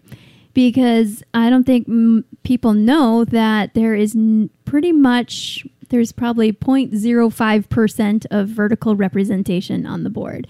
And when Matt and I were trying to update the rules for vertical sequential world record, there was a lot of educating that had to be happening because a lot of them thought we were trying to make the rules easier because they didn't understand the discipline, which is fine. We can educate. But wow, that really put a lot of things in perspective. Like, how come we don't have more people that fly vertically that can help validate what we're trying to do? Because Matt spent so much time on emails and phone calls and all these time changes trying to help. And I dealt with that same thing probably 13, 14, 15 years ago when I was doing 4-way VFS. I was like, wow. We're still having that same conversation. Wow. So we do have some wingsuit people who are on the board, which is great because that discipline definitely needs to be represented. But other than Luke Akins and maybe some people who are interested in free flying, maybe judge it, there's no one involved in the vertical disciplines at all.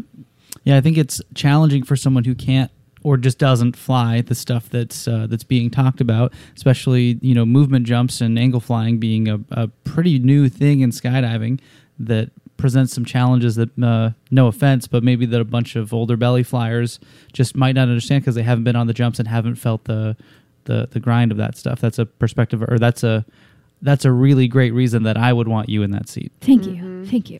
I really, please hear that, folks, because I actually have heard this statement before. DZOs should not be on the board, and that's bullshit. The whole board shouldn't be DZOs. But the board is a cross-section of skydivers. There should be fun jumpers, there should be DZOs, there should be examiners, there should be free flyers, there should be belly flyers, Kirk Ferner, shout out. There should be a bit of everybody on the board. Competitors, fun jumpers. Industry, you want everything. a broad spectrum because this is the group of people who represent the sport as a whole. And I absolutely firmly agree that I want to say modern, and it's not really a fair word because there is a lot of great modern belly flying as well. But the vertical disciplines aren't there, and also the high performance disciplines aren't there.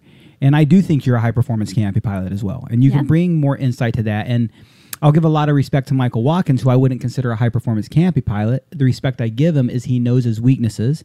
I was on the safety and training committee when they were trying to first come out with the new demo rules that Nick and I talked about yesterday. Pro this is the new shape of the pro rating. Yeah. Okay. And to give you an idea, like Melissa, you said it takes a while. It was 2015 when we weren't even first talking about, when we were already talking about it. And it was just in the last year that we've made those rule changes. But Mike sat aside and during the SNTA, or Safety and Training Committee, would sit there and speak openly. And Luke Akins was a large part of that committee because they said, Luke, you're a high-performance pilot. You're a high-performance pilot who does demos. You need to be one of the guys setting these standards. I was off the board during some of the meetings where the standards were set, but I was still, like you, very active with the board, and I was visiting, and they would say, DJ, what do you have to say on this moment? What do you have to say about this? And I really love those experts who see their weaknesses. And that's something I actually believe in you. And one of the reasons I think you will be a good director. Again, I don't know all your viewpoints. I'm about to ask them. I don't know where you stand on all of them, and I don't care. I care that you're relevant. I care that you're open and you're willing to discuss. Yeah, I think that's probably the biggest thing. I think if anyone were to ask me, what's your viewpoint? I'm like, well, it kind of doesn't matter. It actually matters what everybody else thinks. And maybe I can add my experience into there, but I'm not going on the board for my own agenda. I want to hear people. I want to start talking to people. Like, what interests you? What frustrates you? What's a mystery? I feel like the board of directors is like this big cloud in the sky where things just kind of happen and things just kind of come down the trickle line, and all of a sudden there are new things in the sim. Like, nobody really knows what's happening. Yeah. But that brings me to the next mystery. Right? Like, okay, so you got to tell me, like, do you know much what happens with the board? Did you even know about the board? No, yeah, I knew there's a board. Okay, that's good. Well, yeah, because you're probably surrounded by some people. But no, I mean, I guess like it's a mystery. They make decisions. Yeah. And that was, yeah. And that so was about it. That brings me to another point, is sport promotion. Like, yes, we should be bringing people from outside the sport, but what happens within the communication of this dialogue of, okay, it takes forever to make a change, but where is that dialogue happening? With a few people or a survey? That's really impersonal. And are people really answering what they should be, and not should be answering, but what they really feel if they're answering a survey? Or are they being influenced by other people? Or should we start having more one-on-one conversations in person or over the phone conversations? Maybe we just talk about it all on podcasts so people can chime in the comments. Yeah. Here we go. Like, what a great platform this is to start hearing, and you can see real time what people think or what they're frustrated about, because that's really what the board is about, is to represent the community, not just there for your own agenda. Can you describe what it's like to be in one of these meetings? Like, just I hear it and I think of like C-SPAN, but everyone's talking Frustrated. about skydiving. It's called a board meeting for a reason. I get fired up because I'm super passionate about things, and you know, By the way, hi, Al King. He's one of our board members. He just tuned in. Just saying hi. Oh, hi, Al. Awesome. Yeah, what's it like to be at a board meeting? Yeah, what's it like? I mean, where do they happen? How does, like... So USPA promotes. They publish their meeting schedule on USPA.org. Sometimes it's a mystery to find it on the website, and sometimes I have to go to governance. Governance. Yes. That should be pretty easy. And it really obvious. is. If you go to governance, and then there's a tab that says board of directors, it tells you the agenda and the next meeting. And it has the address, so you can see what's happening and being discussed. past, but I almost feel like there needs to be a lot more conversation with the community of what that agenda is. We have video as a tool. Like, how come we're not videoing part of the meeting so more people can jump in on? So a lot of this isn't, well, they're not watching. We're just going to make some decisions here. Not that I'm saying that it happens like that, but sometimes people might feel like that is happening. And that will take a lot of the mystery out. We break it. So you get together, you're in a big room, you're in a conference room and the big table. There's a galley for people to come in. Unless they have an executive session, then everyone's welcome to attend and participate and give feedback.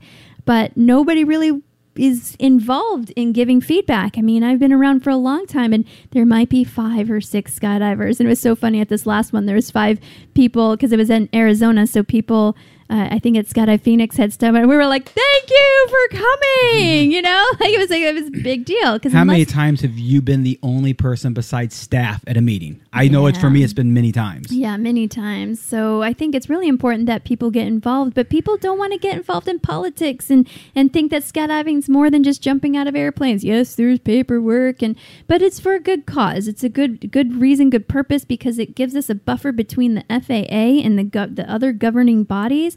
And we get to really, for the most part, still self-police ourselves because we have USPA, and it does offer its benefits as well.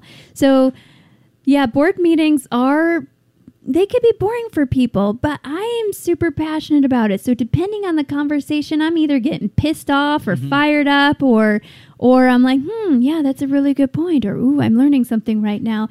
Because you can also learn a lot about the history of the sport, because there's some people who have been on the board forever and will tell you what it used to be like from before they were on the board. So you learn, you're laughing because you're like, oh my God. I know exactly who you're talking about. Yeah. That sounds like that would be cool to have that happen one time, and then the next one. No, it wasn't the first time. Here it comes. Absolutely Here comes the not. story. Oh yeah. There's a lot of that. You're like, I know what they're gonna say. But like they're living in the past. Yeah, living in the Robert's past. rules. Point of order. Yeah, and sometimes you wonder where they're going with the same thing that they're saying over and over again. But conversations like this really happen, like this sort of presentation. So because the meetings are public. First of all, like there's a public general session. After the general session, they break into committees. Yes. But we follow Robert's rules. It's a rules of order. And Jan, what's her last name? Myers. Thank you. Is a expert. If you're only listening to this on the podcast, not watching, I am doing Angry Air Bunny quotes. She's an expert on Robert's rules, and part of what she does is she's on an online community who is a Robert's rules group. So she knows Robert's rules really well. Just ask her. I'm already so bored. And she will constantly, whenever the board's talking, she is the first one to go, point of order, Robert's rules, blah, blah, blah. And she is constantly straight up, in my opinion, wasting time looking at this nitpicky idea of Robert's rules instead of getting to the point. Can she even swoop, bro? I don't know if she knows how to skydive anymore. Oh. If you can put my whole conversation together, good luck. So I really like your thoughts about, your job in this role would be to listen to people. Mm-hmm. But I wouldn't imagine, I would think you're a pretty connected person to a lot of different people in skydiving already. So I imagine that you've probably got some gripes in your head that you plan on bringing up. So let's just say, fast forward, you're already on the board, you're in this spot, magic wand, everyone's listening to you. What are some of the things that you have in mind already that you'd like to see changed?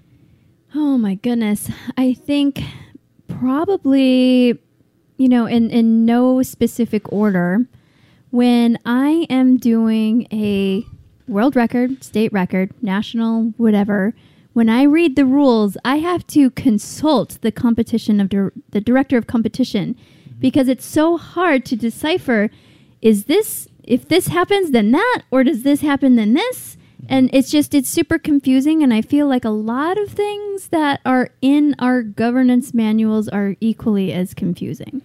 I also think updating training Michael Watkins is doing a great job, but I have not administered a lot of A, B, C, or D license tests, and I'm not sure what they look like right now, but I remember the last time that I was involved doing this I felt like some of the questions were irrelevant for the people of that skill level. I feel like getting people into the sim and into the SCM, the Skydiver Competition Manual and the Skydiver Information Manual, for those that aren't sure what the SCM and the sim are, And I also feel like this could also be a point where we can help inspire instead of dread this test.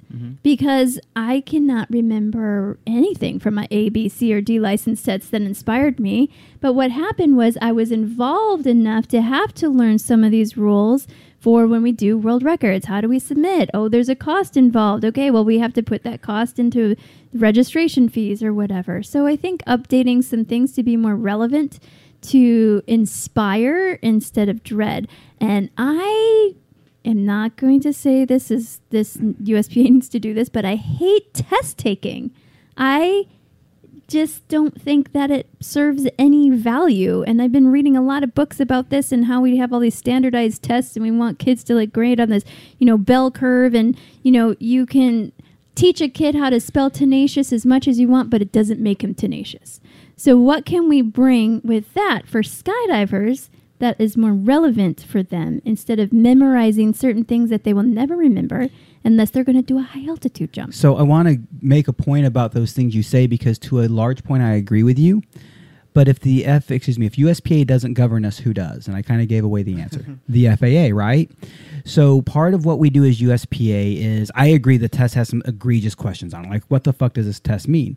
But now I can go to the FAA, Randy Ottinger, in our case, our Director of Government Relations, can go, hey, look, our test has your questions on it. We can satiate you. I don't know if the tests are the best things, but a lot of what we do is to satiate the FAA, including our verbiage. And some people love Mike Mullins. Some people hate Mike Mullins. I don't care. I like him. He's a good dude. But here's something, if you watch the board, that you will notice Mike is very good at. When USPA makes new policies and new rules, he's very quick to marry FAA verbiage. Have you heard those words before? Oh, yeah.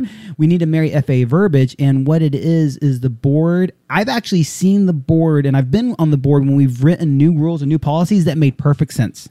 And then we have to marry FAA verbiage, and then suddenly it's like, oh my God, I don't understand. I get it, but like now you made it hard. And the so real maybe purpose, we can have like layman's terms, like a workbook of like, this is what it means in skydiver terms. Yeah, like a summary. Yeah. Exactly, and that's exactly what we need. We do unfortunately need something to satiate the FAA, and I absolutely hate that idea. No, that makes sense, because when if and when legitimacy. they come digging, they're going to say, oh, these guys are already speaking our same language, so maybe we don't need to police them. But we do need what you're talking about as well. There needs to be English versions. There needs to be the language. And the test, I do think, needs to be updated. So as much as I defend the test, there's for sure a lot of it that can be changed, a lot of it that can be updated. And yes, if we do it right, and I say right, if we do it in a way that will satiate the FAA, we will always have bullshit in it. Absolutely. And it's unfortunate. And I was a big fan of changing some of those things, and the more I had to deal with the FAA, and the more I got to know Randy, and the more I as becoming an examiner and working with all that stuff, I was like, oh my God. Yeah, but there's got to be a bridge between the two, right? Because not everyone's going to be you or me or Ben Lowe that can get to both sides knowing this by what you do for a day-to-day living. I'm not an examiner. So I have to go and I have to read the rules and I have to do the things, and I'm like, what did I just read? Like, it's so complicated. Like, I asked Ben a lot of things because he's been able to bridge what it means in practical experience. So there has to be some bridge in between so people can understand. But maybe instead of a test, maybe we can do some experiential thing that someone can get to this bridge where they get the experience to understand what these rules are, not just sit down and circle A, B, C, or D. I think Cheryl is doing a good job. I've noticed since she's changed that position. USPA is in sport promotion started to speak a language. Cheryl or Shannon? Shannon, thank you. I'm so sorry. I went Cheryl Stearns in my brain, so you know where. I thought that was where you're going. I'm all like, I think you meant Shannon. No, I meant Shannon. And oh God, Steryl's, is that Steryl's? Yeah. I've seen, and I don't know if it's her effect or not, but coincidentally, as that position changed, I've seen some better promotion and some better youth in the presence of USPA. Yeah, she's doing a really great job, and she has reached out to me for a lot of things, and we did some things with, we coupled Drop Zone marketing and USPA doing some things for group members, just, how do you market during a pandemic, offering certain things, it's really cool. She's really open because, and that's what I think that I like about her, because she is so new. And because she is so new, when she realizes what she doesn't know, she realizes that she has to educate the rest of the community about. And I was like, well, that's really valuable for someone who doesn't know. Like, she's in skydiving, but she's learning all these behind the scenes of where we make these decisions, and that she can communicate it through email, social media, or however she does it. But here's another thing. She is the only person. There is no committee dedicated to sport promotion. And I think that's something else that we could create. You know, not that I'm, death by committee, let's add another one. You know what I mean? Yes. But I feel that we could help her add to what she's sharing and educating the community about, because she just has her perspective, but that's it. What? It is just crazy to think that, as far as the USPA is concerned, that there's one person responsible for sport all of promotion it. No committee, of skydiving nothing. to the United States. That's That's interesting. Yeah, and it I don't doesn't think seem a like lot enough. and I don't think people realize digital marketing, like how much is involved in digital marketing. And I'm sure with your evolution and doing like social media stuff, like it is a full-time job to do social media for one business. And she's doing it for the whole community. And some people are like, oh, yeah, you just post on Facebook. I'm like, Just make a video, right? yeah, just make a video. Just make a video. Yeah, you're just like, I already imagined the video. It's not done yet. Yeah, right. Yeah. Exactly. I There's get that so all the much. time. It's like, oh, it's not hard. I'm like, thanks for telling me how to do my job. Oh, you may not Yeah. know. Yeah. Elsa does graphic design. Ah, So- okay. And does social Yeah, media management. right? She's part of our social media Exactly. group. So. You're just like chop. Yeah, it Yeah, takes a it's lot of time to build it out, and then because we're busy, sometimes you have to schedule things in advance. You got to batch your work, and yeah. So Shannon, she's doing a stellar job for Yeah. being one person. And Yeah. at the last board meeting, I was like, listen, girl, like. I need to get you I some help." speak your language. If you need help, come contact me. Social So- media for USPA has changed all of a sudden. It's an act of personality. And there's an Instagram page. Yes, and I've noticed it. I'm more active on social media than I probably ever cared to be in my life, and I notice more things I ever wanted to notice. And USPA suddenly likes and responds and posts and shares, and let's be real, people love it. Yeah. People like to be acknowledged. I, as a business, the Rating Center, I will constantly share people who, hey, congratulations to this group of people. They got their tag USPA Coach Rating. And for me, it's obviously part of marketing. People find USPA, they find that. All of a sudden, USPA starts to go, congratulations, such and such. I'm like, oh my God. Now, how That's does amazing. that new jumper feel? That their fucking governing organization who used to be Recognizes them. Yes. Yeah. Yeah, I love that. So I not to detract too much from that version of the conversation, but the things you want to change it, and I'll say a lot of people, when they knew I wanted to be on the board and I was on the board, they were always there are a few people like, oh, you just want to make getting ratings harder. And what they didn't understand is, no, I didn't want to make getting rating harder. I actually, Ben and I are very big on this same agreement. I want to get training better for ratings. I don't want to make getting a rating harder. I want to improve training. Said and done, if I have my way, getting ratings will be so easy that the standard hit to get a rating will be raised because we're training instructors so effing well. Yeah. So in that kind of voice or that kind of thought process, what else would you want to do to improve or change the organization? I think those are the top things: representing, listening, updating, having a better, not better, but more support for sport promotions. Because, I mean, well, and that's only just a start. And that just comes from the last meeting that I was at and looking at the things. But I feel that a time on the board will help me figure out, I don't want to go in there swinging and feeling like I have all the answers and I have all this experience and I'm awesome, I'm going to change. Because I think a lot of things that are happening on the board are really good too. And I think a lot of times we forget and we skip over that. So it's not like I have to go in there and fix because it's all fucked up. I have to go in there and I just give my relevant experience and hopefully level up what's already happening. So, someone that wants to contribute sounds like someone that I would love to see in that spot. Thank you. Yay. It's so good, and I have to commend the board right now. It's probably one of the most efficient boards we've had in the last about 20 years. This really hurts my feelings to say kudos to Chuck Akers, because the president does control the tempo and the pace of that meeting. And speaking to a lot of my friends on the board, a lot of them have said we have one of the most efficient boards we've ever had. And watching the way the process is currently working, I would agree with them. And the thing I like about the current temperature of the board is the board overall is at an evolutionary state. And the only way that evolution is going to continue and grow is to have that fresh blood.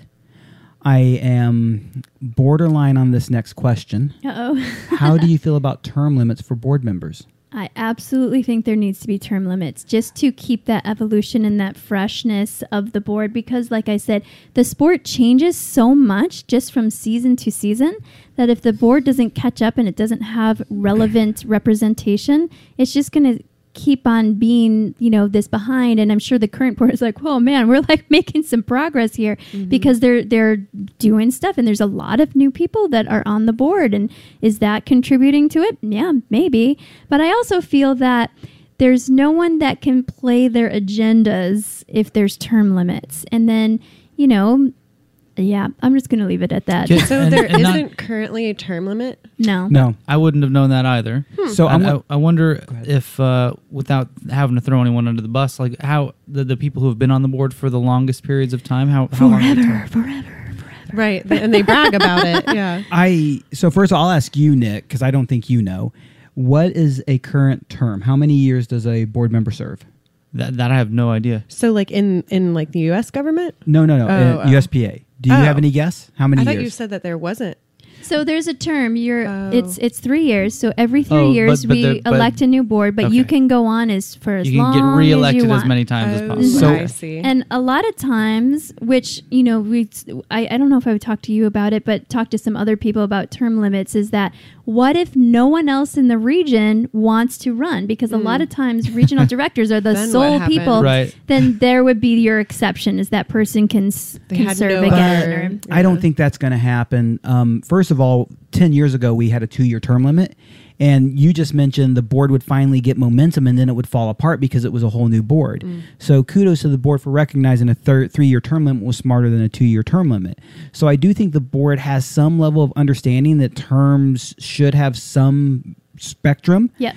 But I do agree that there are a lot of regions that another person's don't run, but they don't run because they see this person constantly running. Gary Peak was the longest standing board member, and with all respect to Gary, he has passed away, health complications. Gary, I would sit there and watch. I'm positive. I don't know. Did you go to any board meetings with Gary Peak? Oh yeah. Have you seen Gary stare at the ceiling with his mouth open? Yes. Do you know what it is? No. Most people believe he knows how to sleep with his eyes open. Oh, good Lord. So I actually said something to a board member. I said, how rude of Gary to just sit there and stare at the ceiling while somebody's speaking. Like, oh no, he learned how to sleep with his eyes open. That's his trick. Oh. And I went to grab a glass of water at a board meeting, and I walked back by him, and I waved my hand over his face as I walked by him, and a couple people saw it and went, trying not to laugh. And I don't know if he was asleep, but he didn't acknowledge me. I don't blame Gary for being bored at the moment because he's heard this argument for 14 years. But man, if you're bored because you heard the argument for 14 years, maybe it's time to let somebody else step aside. Yeah. And Gary's region, sometimes people ran against him, sometimes people didn't. But I firmly believe if Gary ran out of term, if Gary, or in our case, Chuck, and Chuck is doing a good job. Lucky He's not Chuck. At the end. Lucky Chuck. He's not at the end of his terms by any means. But if Chuck had a end of life because he has a term limit, then people would run. I think people don't run because there's no reason they to. have it handled. Yep. Yeah, and I also think that through sport promotion, we could allow people, or not allow people, but let people into this process so it isn't a mystery. And hey, what do you need to do to run? Can you run? I think this, with Ed Scott retiring, our executive director, USPA has done a really good job in trying to fill that spot. I think that more so than what I can remember any other previous executive director, because they made parachutist page. They had the whole lineage of all the previous EDs with a blank one with a question mark. Could this be you? Oh, yeah. I'm like, ooh, that's really cool. Yeah, inspire people to maybe think, and then, hey, what do you need to do this job? And there was a lot of people who have applied. And I also think with social media, it's allowing people to learn about it a little bit more. I think Shannon did a really great job in promoting herself becoming a national director. She did a lot of video campaigning, explaining what to do. And I think that gave a lot of people know, like, and trust factor when she got elected in there. Oh my gosh, I was on a roll now. I don't know where I'm going.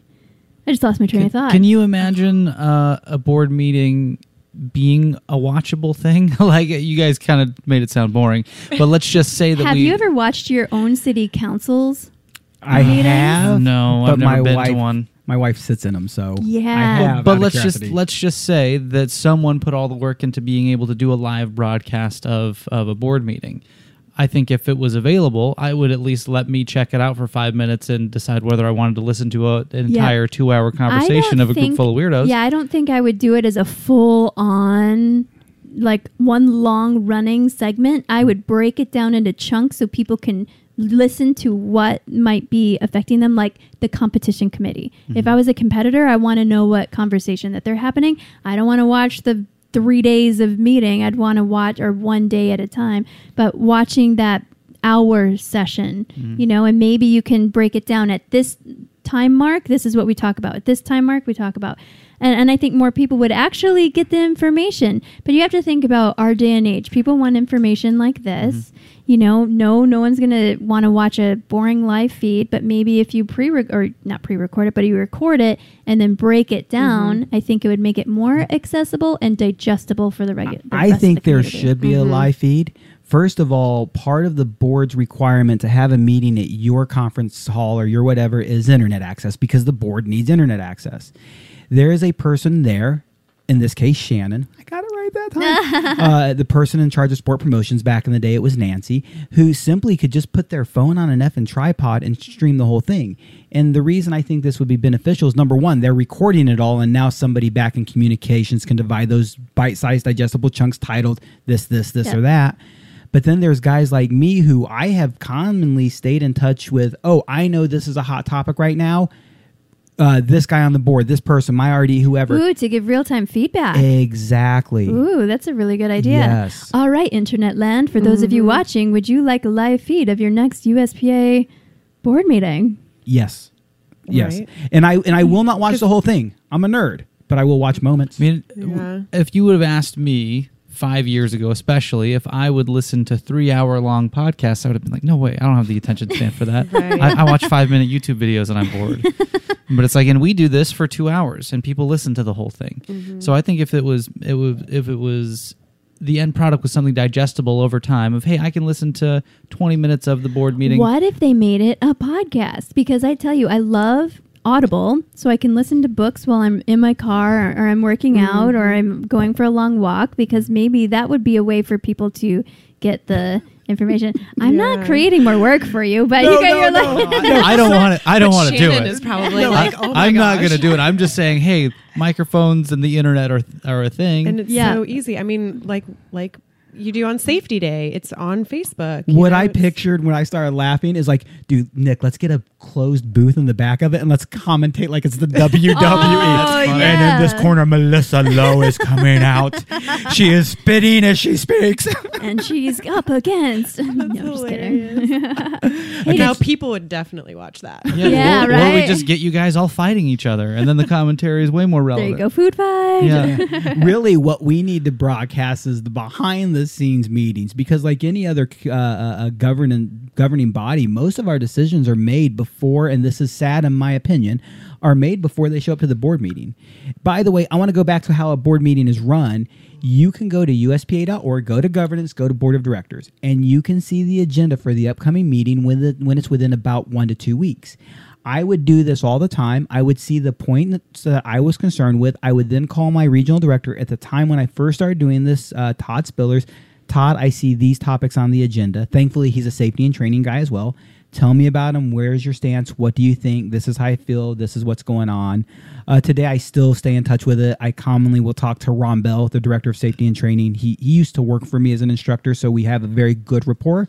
Michael, I always call him Mike. I don't know why, Watkins. I will commonly talk to him as well. I don't talk to Chuck, my regional director, a lot because he's not safety and training guy. He is a comp guy by nature and heart. So I still talk to Chuck about things. We talk about a lot of stuff, but those are my safety and training guys. Look at the agenda, guys, and find out. And I bet money your regional director would love to hear from you, even if you don't agree with him, even if he hates your viewpoint. Regional directors would love to hear from their constituents. Yes, and because the directors represent so many people that it's hard for them to do the one-on-one communication, which I think would be really valuable. So you reaching out to them gives them that opportunity to speak to the community. Yeah. Mike Watkins does one of the best jobs of reporting post board of what happened, so much so that Albert and a bunch of other directors have now just copied and pasted and share, and they give credit to Michael Watkins, said nobody steals it from him. Man, he does such a great job of reporting immediately after nice the little fact. recap of what's happening. Yeah, absolutely. I actually search for Michael Watkins during board meetings because I know what's relevant's going to be on. I can't believe the old bald dude is good at social media. I love you, Michael. But it is super cool. We are getting really close to wrapping up. We turn into pumpkins. Anything else you want to share about the board, your direction, your goal, including how do people learn more about your campaign? If you want to learn more about the campaign, melissa-low.com, and I have a page about National Director on there. And if you want to follow me, that's the best place to follow me. I have an athlete page, and I have an Instagram page, and I'll be posting more. The next election is not until 2021 to seat in 2022. Or wait, no, I think it's 2022 and is seat in 2023. I've lost track of where we're at. Yeah. And I want to help you guys out a little bit more because melissa-low.com at the top, go to blog. It's the first current entry under blog. So you've got to currently go under blog. I bet Melissa at some point will have on her homepage a quicker link to it. It is? It's okay. under National Director. Okay, when I was scrolling on my phone, I was also driving. So maybe Asian drivers, no survivors. Do you see it, Elsa? Is it on Oh, there? sweet. Yeah. Okay, cool. I find it, look at it. I'm positive you're so good at internet presence that we'll find more information there. I bet we'll see videos of you talking more about it. Yeah, absolutely. And I'd love to hear feedback as well. Hello, melissalow@gmail.com. You can tell me what you think about USPA and any of the current rules and competition, safety and training, all the things. I'd love to hear your feedback. And if I don't hear from you, I'll be coming for you come election time. I have one more thing to say before Nick wraps up the show. We're trying something different Gosh, tonight. don't make me do it. I'm You're not ready. doing it. It's Too on. long. It's No. you. It's going. You got to point to me when you want the music. Yeah, just start playing it. That's going to make my job easier. October 24th. What's happening October 24th, Elsa? October 24th. Nick knows. It's the film festival. Gravity Lab Film Festival. Save the date. I didn't know the date, but I just know what happens Yeah, I was in like, mid to late October. Yeah. The DJ gets real excited about. Nick, wrap it up. I don't even know what you want me to say. You know, it's funny. I've heard you close out the show 140 And now times. it's all blanking. No, I mean, not really drawing a blank. Like, DJ has this thing that I admire that I just don't have. And it's the gift of gab. Yes. And he was I- just saying that. He's like, I'm a bullshitter. Yeah, he's great at it, right? So here, just start playing the music, and I'll just keep talking until the music goes away. But thank you very much. But DJ's really great at like continuing to talk, think, and just make it all jive and make sense. Where I just love to have a good pause. Like this one right here, where I think of the next thing that I'm going to say, and then I can say something that makes sense. But Melissa Nelson Lowe, thank you so much for being here. DJ, anything you want to say before this music runs out? Nope, he's got nothing. Elsa, save me. Adios. Adios. Hey, thanks for listening, guys.